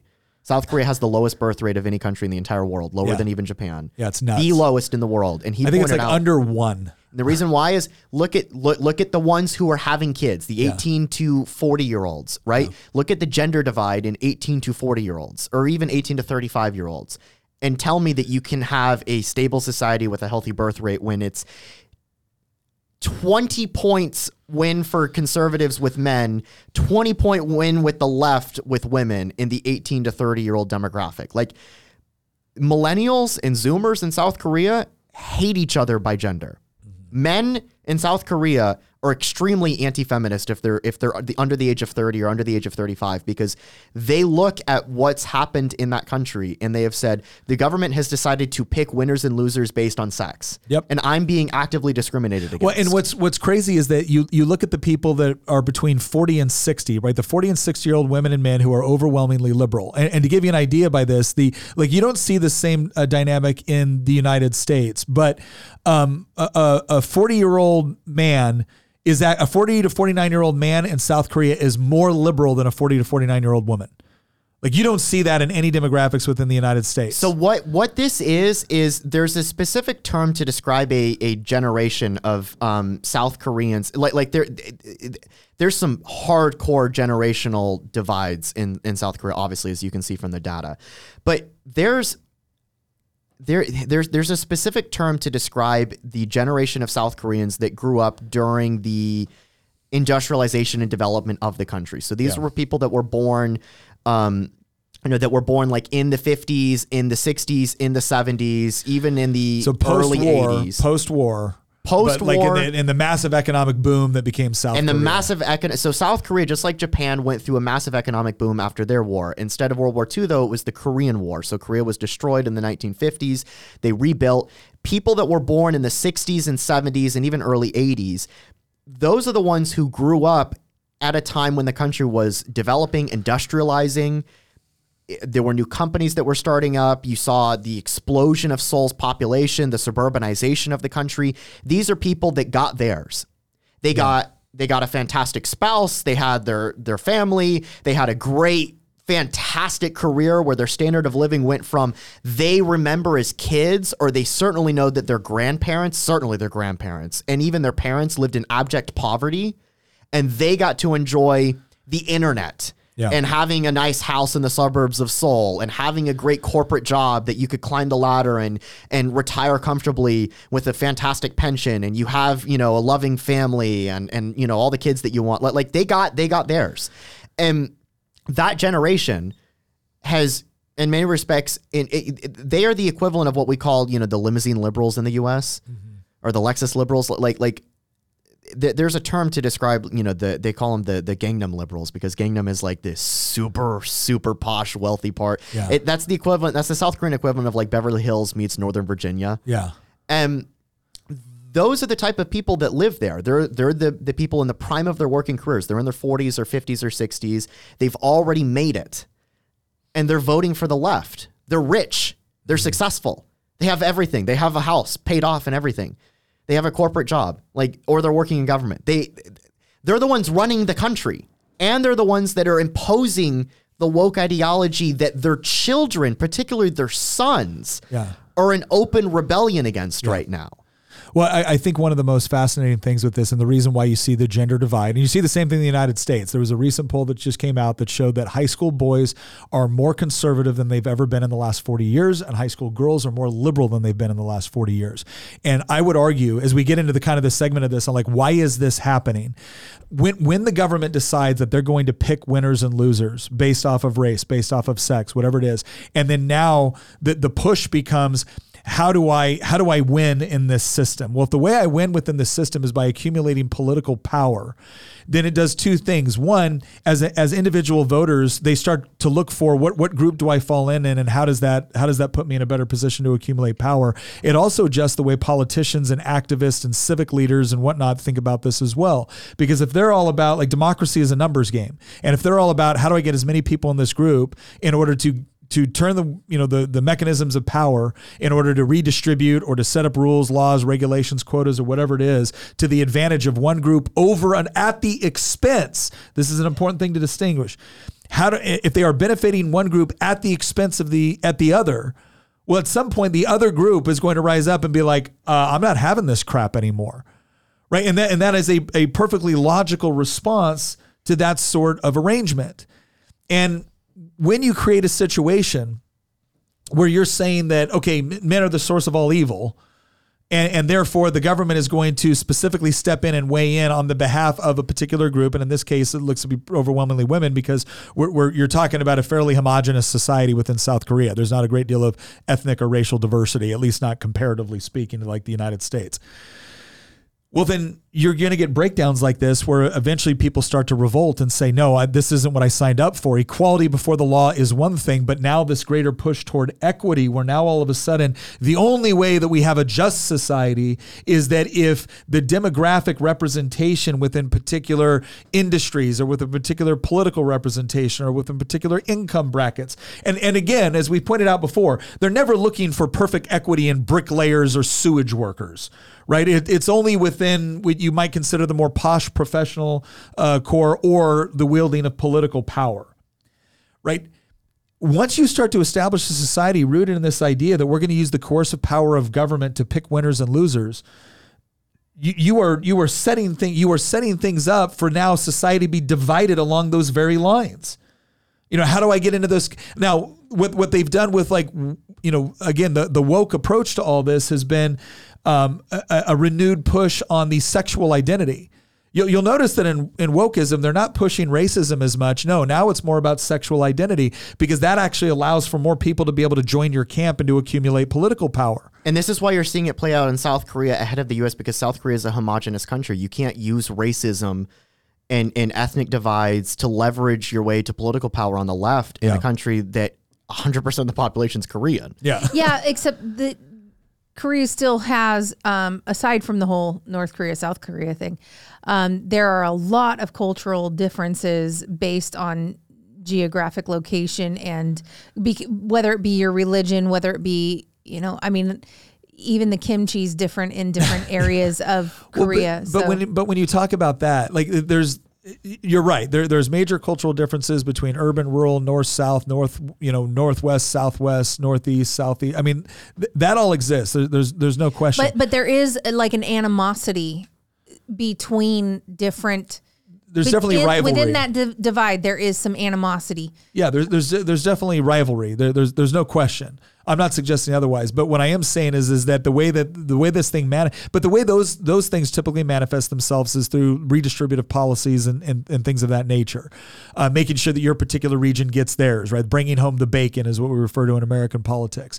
But when you the woke component of this, right? And again, by woke component, what we mean is people that chalk up disparities within social, economic, or professional society as being primarily attributable to racism, sexism, or some other form of bigotry, right? That's like the woke approach. And then the woke solution to that problem is government manipulation of the social, political, educational, and political system in order to, you know, assist the oppressed at the expense of the oppressors. Well, this is where you get young men who are looking around going, I'm not an oppressor. I don't know what I'm being punished for. And now they're actually, here's what they've done. They've recognized that they're being punished for things that they didn't do and had no control over. And they've recognized who's punishing them. And they've concluded, you're my enemy. Yes. They've concluded if you are the political party that represents hatred and animosity toward me because of immutable characteristics that I can't control, then I guess my job is to defeat you. That's the conclusion that they came to in Seoul. And that's what's going to be really interesting to watch as things go forward, because the dirty little secret behind the Great Awakening is there is no eventual unity. There is no end state where like, oh, and now we're all equal and happy and everything's wonderful. No, that's not how this works. It's the constant searching for new enemies, new oppressors, which can be blamed and which can be, you know, essentially punished. Punished, right? And taken from in order to prop up your own political group, which is the quote oppressed. And it doesn't, and understand, to be in the oppressed category, you don't have to actually be oppressed. You just have to fit within the category that meets that definition within the liberal progressive narrative. By the way, the reason that the conservatives were so successful in pulling this off in South Korea is because they woke up and recognized we have an opening with these younger generations. So, for example, just a few years before 2022 and 2021, like a decade before in 2011, like the conservatives in South Korea were getting wiped out among 18 to 20, as expected. They were getting utterly destroyed. Yeah. The generational divide was they were winning voters. Back then, it would be voters in their 50s and older. Now it's voters in their 60s and older, right? And so it was just a stark generational divide like in the US, except middle-aged South Koreans were, those entering middle-aged a decade ago or a generation ago were, again, now the ones that are middle-aged, very, very on the left. But the younger voters were also very on the left.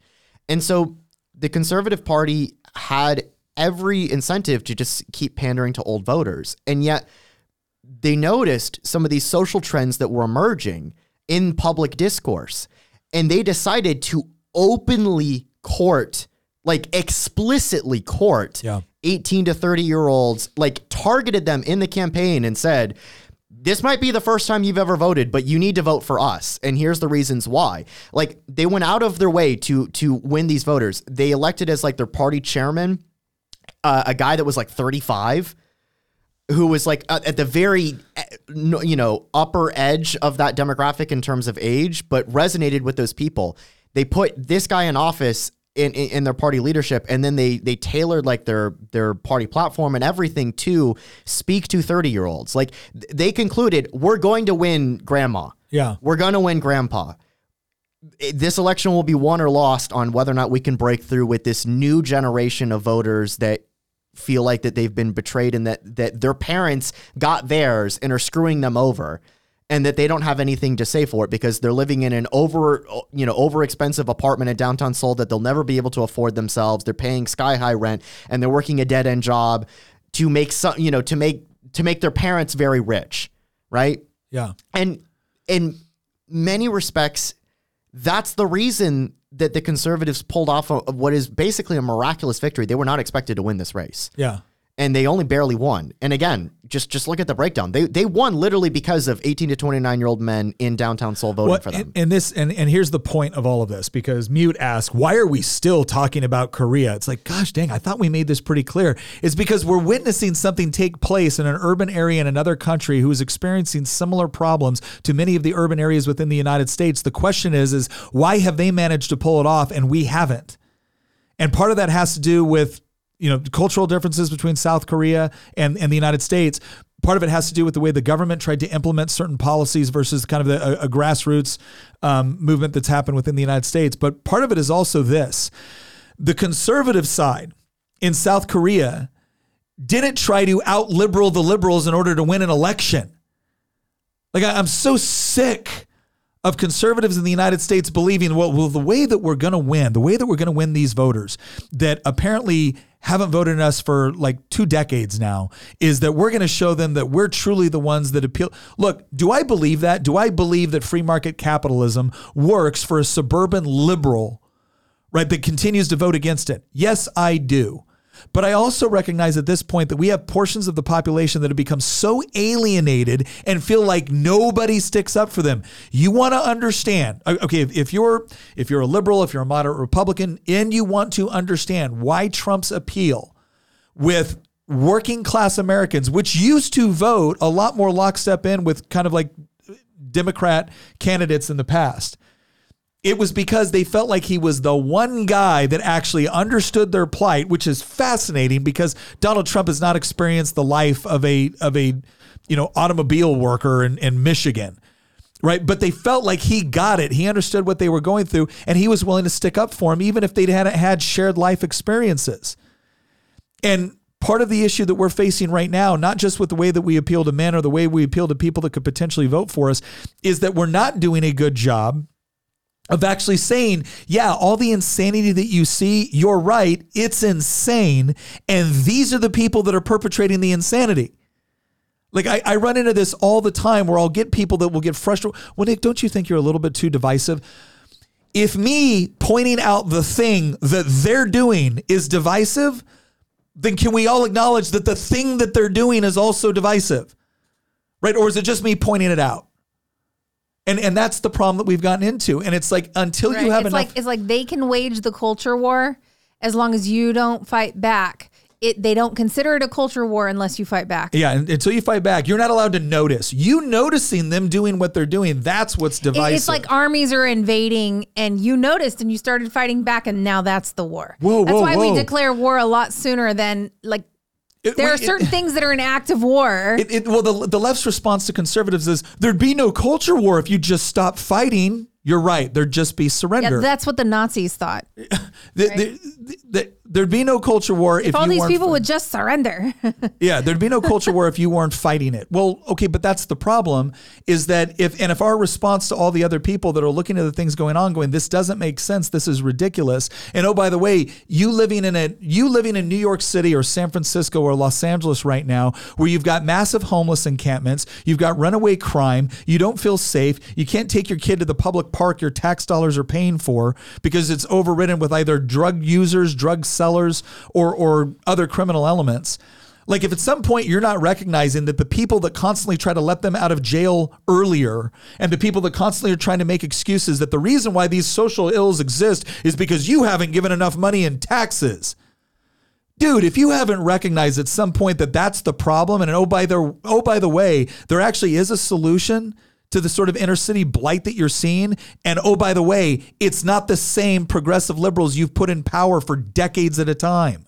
If they could fix it, you want to know what Gavin Newsom ran on, I think in his re-election campaign for mayor? You want to know what Gavin Newsom ran on in his re-election campaign for mayor in San Francisco? Ending homelessness. Mm-hmm. How's that worked out? Hey, Gav, I mean, they promoted you to governor of California. Well, when up is down and left is right, then he accomplished his goal. There's a great super chat that I want your response to, Nick. Thumper says, Nick, it's not working here with youth males because the conservatives are still blaming men for what is being done to them. R is doing the same as D. No, I think that's true. And look, I've been guilty of that before in part because, well, here's. I know you are. I know that you have been. Well, no. You want to tell the story? Yeah. Honestly, there really are crappy people on either side of the gender divide. And to call out the crappy ones is not the problem. The problem is we also need to encourage the ones that want to do it. No. Nick is referring. Go ahead, Nick. Yeah, let me tell the story. Here's what I'm saying this. I definitely spent a lot of my time calling on men to be good men. And guess what? I'm not apologizing for that. Now, I will say this. I completely appreciate the fact that young men growing up at this point right now are going through something that I didn't experience in my teens and early 20s, which is an absolute cultural denigration of what it means to be a man.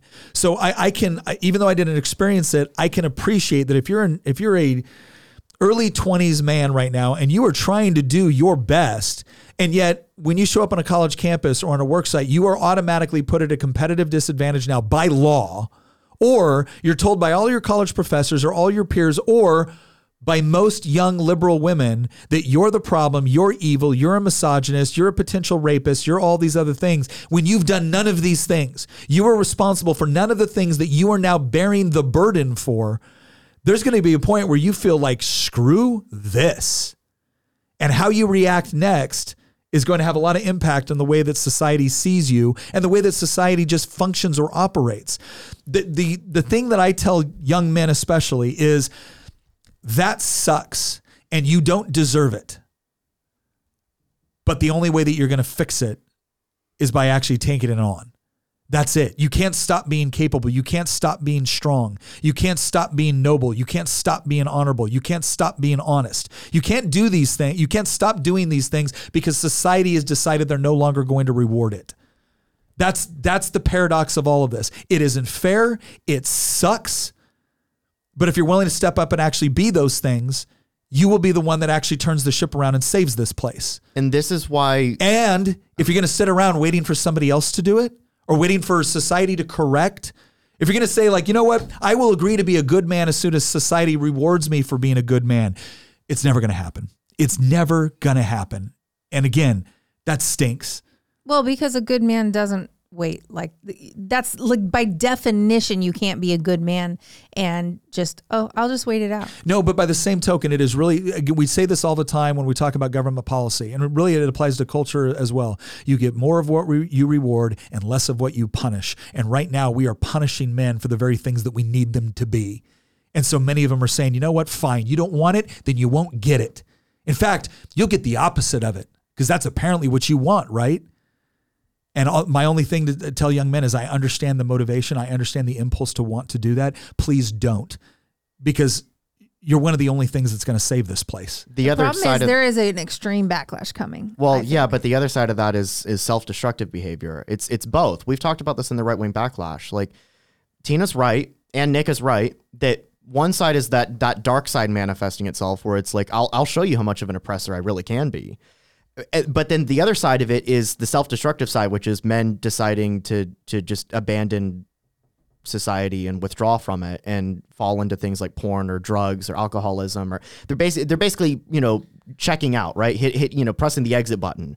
And that's why you're seeing, like, it's overwhelmingly men that are, you know, dying from, like, the opioid crisis, right? The overwhelming majority of drug deaths are men. The overwhelming majority of alcohol deaths are men. The overwhelming majority of suicides are men. It's never been. Here's the other thing that's happening at the same time that men are told not to be men and are punished for actually doing the things that society really needs from men. It's never been easier for men to get the other things that used to drive them to be good from someplace else. Alcohol, drugs, porn, everything else, all the things that kind of give you those dopamine hits. It is now easier to get them from a whole host of other things than what it used to be.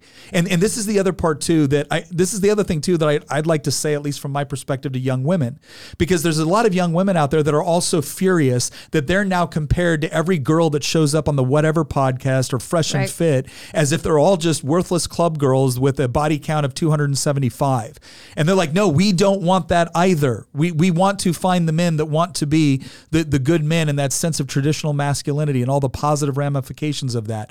And the other thing I will say, because this is the part that, again, this is one of those crucial roles that I believe that women also play. It's civilization doesn't happen just when men are good or just when women are good. Civilization happens when good men and good women come up together and build families. That's what happens. Women have so much power over men that I don't think they actually recognize it. And I don't just mean power in the sense of civilizing men or driving men to be the best versions of themselves. They also drive men to be the worst versions of themselves. That power goes in both directions. We got a quick super chat here from Joe W. And he says, at what point does this all come to a head?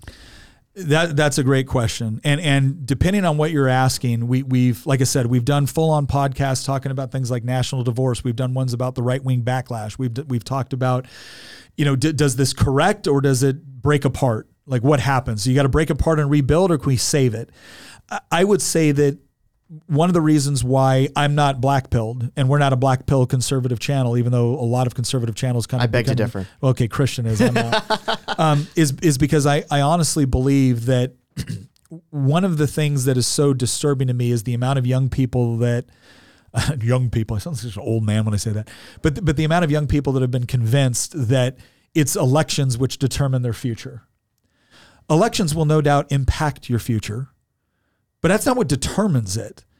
I think the more men and women that actually decide that I'm not playing this game by the rules that I've been assigned, because they don't work and they're garbage and they're deliberately designed to manipulate me into thinking that the only way that I can achieve what I want for my life is through politics or activism. It's by kissing up to some politician or being the politician that is going to steal, rob, and take from other people in order to give it to the group I happen to occupy at that moment. That's garbage. The more men and women that are actually going to step up and say, no, I'm going to focus on the things that I know make me a better person, spiritually, emotionally, professionally, intellectually. I'm going to focus on those things. I'm going to focus on making myself developed in those areas so that I am the sort of man that is worthy of a good woman. So I am the sort of woman that is worthy of a good man. And that together we're going to not only have children, but then we're not going to hand them over for someone else to raise that doesn't believe the things that we do. We're going to take personal responsibility for making sure that we actually raise children that believe those things as well, because they work.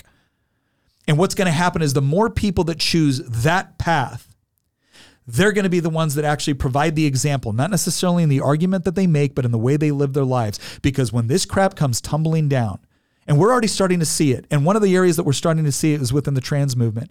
It's the number of kids that are actually trying to detransition now, who are in their 20s, that are looking at the nice liberal adults that convinced them that this was going to make them happier, looking back at them and going, what the hell did you do to me? It's going to be more people like that, and it's not just going to be in that community. It's going to be young women that realize that they were sold a lie about OnlyFans.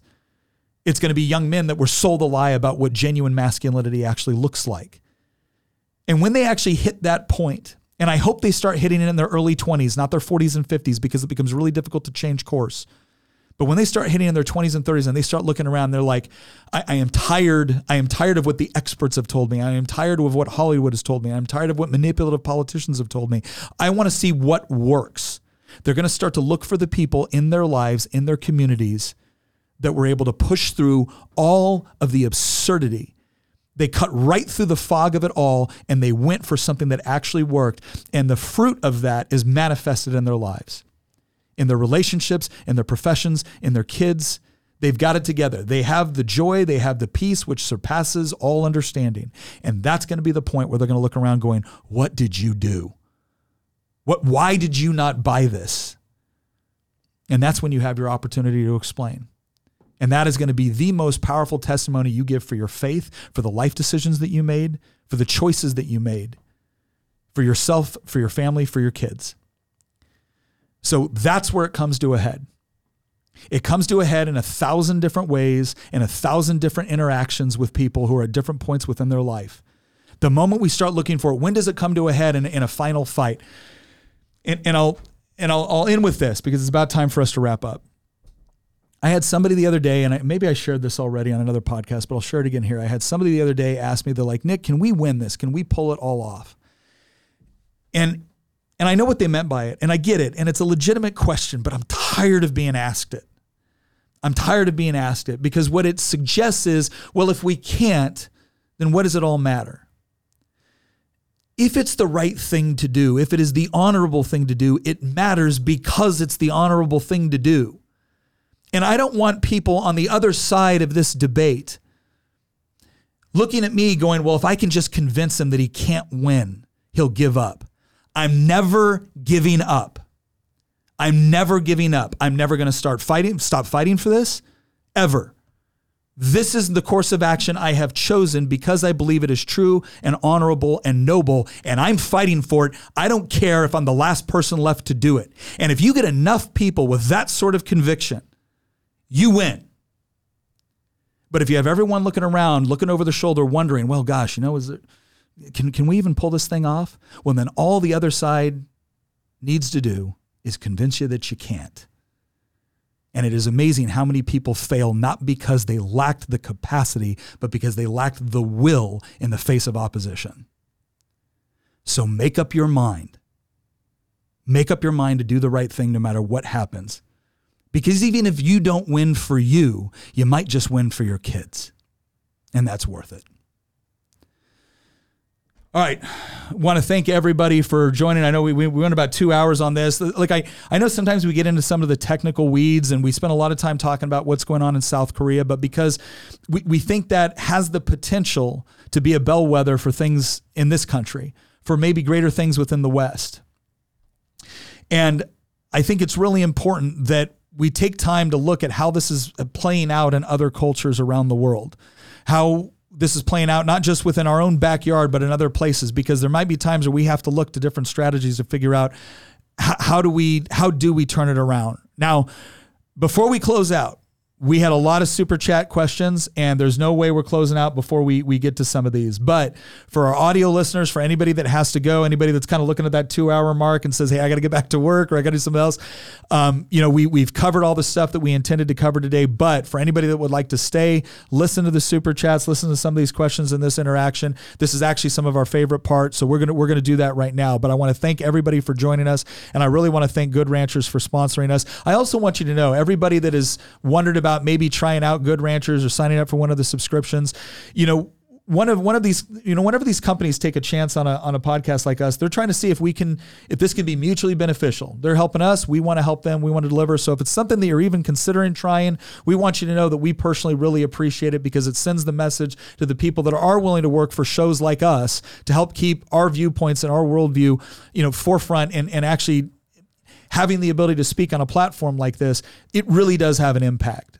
So if you were wondering, I'm here to tell you it really does have an impact. So what we're going to do right now is we're going to go to some of our super chats. I want to thank everybody too for being so patient. I know some of you asked these questions earlier, and maybe we're at a different point in the podcast, but we want to get to them now. So Hamilton, let's start knocking them out. All right, we got one from Gun Griffin here. Nick, I believe you were the one who said U.S. is one republic made up of 50 small republics. With that system, doesn't that mean at some point a conflict will become an organized, voted confederacy? So that's certainly how it worked last time. Yeah, the quote that I usually use is that we are a republic of republics. And that's actually built into the system. If you look at the way that territories became states, is that they had to guarantee a Republican form of government. They had to guarantee certain freedoms, certain mechanisms and processes for electing officials. Didn't have to be exact as every other state. Nebraska, for instance, has a unicameral legislature. It's the only one that does. But there were certain conditions. And so what that does create, and I think is valuable, is that it does create a mechanism where people can leave one little republic within the United States that they don't feel is governed properly or culturally fits their needs or wants or desires, and they can move to another one. Now, if you get to a point where the federal government starts to assume responsibilities and roles for itself that was never given within Article 1, Section 8 of the Constitution, if it starts ignoring those limitations on federal power, that's where you do run into an issue where now some of the republics might feel that being a part of this larger republic is no longer beneficial or conducive to their own liberties or freedoms. And that's where you start to get into the wording of the Declaration of Independence and why Thomas Jefferson said it was appropriate for people once they are leaving the political political binds that had held them together for extended periods of time, centuries even. It was appropriate for them to be able to explain why that was taking place. And you could see a situation in the future, especially if the federal government doesn't understand its proper role. And the biggest problem with this is the left. It's the political left. They are the ones that predominantly want to try to govern the entire country from Washington, D.C.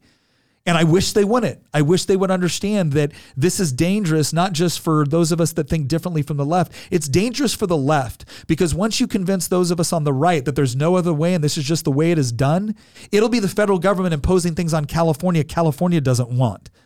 So this is the part where we're supposed to display a little bit of humility and grace toward one another and recognize that as much as we might not agree on certain things, federalism is a way to actually mitigate those problems without leading to full-on revolt.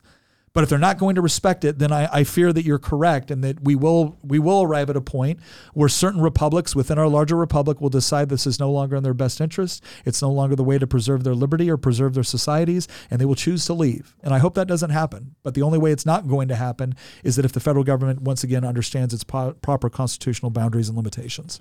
The Professor Keene said, of course, the cities are liberals / degenerates. Just look at the excess of Rome. The cities were full of debauchery back then, and it still holds true today. The cities were the first place to convert to Christianity in ancient Rome, not the countryside. Yeah, I think it's important to recognize that it's like anything else. Liberal cities and urban centers, we talk about this a lot in other characteristics. Like, for instance, when we talk about masculinity, characteristics of masculinity usually associate themselves with things like physical strength, competitiveness, a capacity and capability for violence. Those are morally neutral, right? They can be used for good. They can be used for ill. All right. So what are characteristics of cities? Well, you tend to have more cultural, more multicultural engagement. You tend to have more openness to various ideas. You also tend to have closer systems and more complex rules with respect to social interaction. They tend to be hubs for trade and economic prowess and capability. A lot of those characteristics are neutral until you look at specific outworkings of them. So for instance, increased travel and trade can lead to increased prosperity. It can also lead to, a contagion center for the bubonic plague, right? These things can be morally neutral. And what we want to do is we want to pull out the positive manifestations of those characteristics, and we want to mitigate the negative characteristics. And the same thing can be said for the country, right? There's positive characteristics, or there's characteristics of the country that can be both positive and negative. And so I think it's what's appropriate to do is understand that many of those characteristics are morally neutral until we train and condition them into a particular way to where we do have that positive manifestation.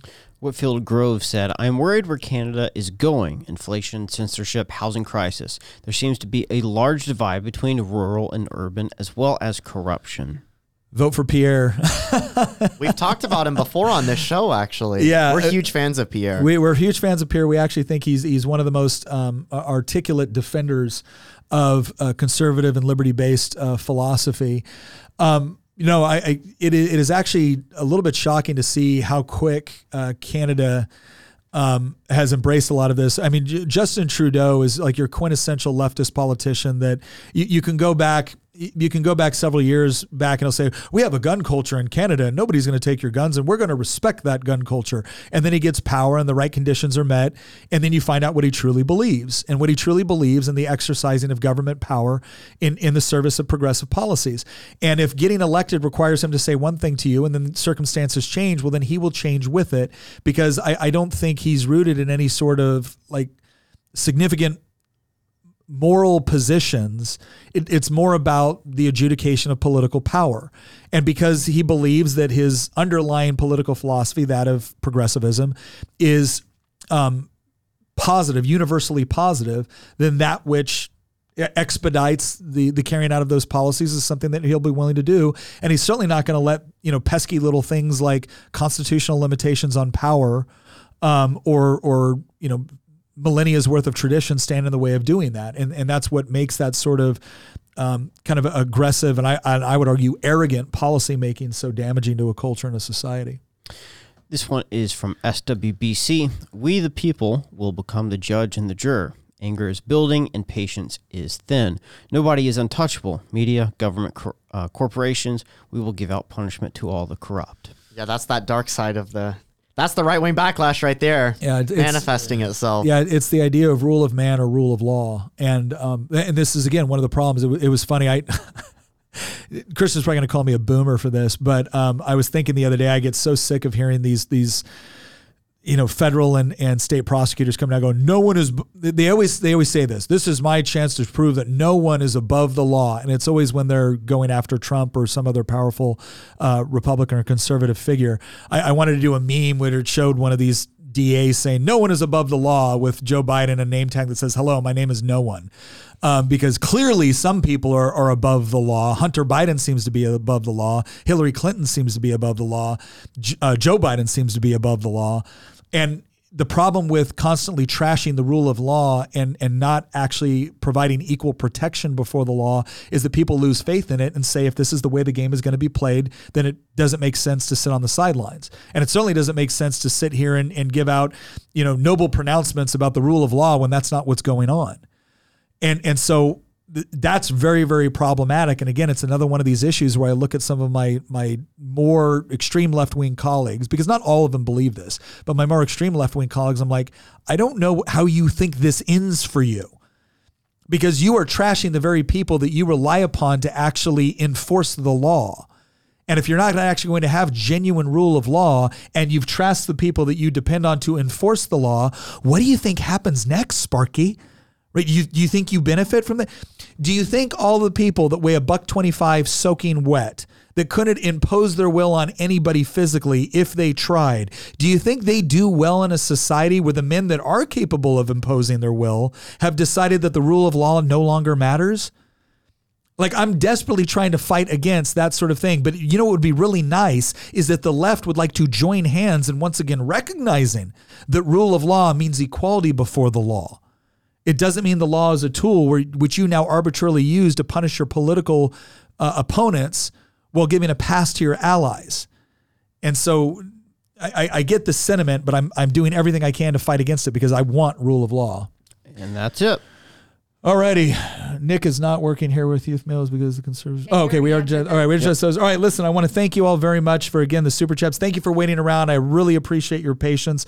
Again, we try to make it a rule that we get to as many questions as possible, and we try to answer all the super chats because we recognize that when you're taking the time to support the show, we want to make sure that we get to your questions. So if we can't always get to it in the moment because we're on a particular thread, just again, don't think it's because we're ignoring or we don't respect or appreciate it. Once again, I'd also like you guys to encourage looking to join in our community chat in Circle. It's where we get a lot of our ideas for episodes. We also have a lot of follow-up communication in there. And going forward, I'm not going to reveal too much right now, but going forward, it's going to be a much more integral part of what we do on the show. Once again, thank you all very much for joining. And I want to give a special thank you to Christian. He had this theory, and he was positing this theory 3 years ago when everybody thought it was insane and stupid and ridiculous, and he stuck with it and did the data and did the research. It's one of the reasons why we call him our political prognosticator and resident historian, is because he tries to make sure that he's got sufficient empirical evidence and logic backing up the claims that he makes. And I think you did a great job here, Christian, so I'm going to say nice things about you. Well, thank you. I appreciate that. All right, everyone. Thank you very much for sticking with us, and we will see you next episode.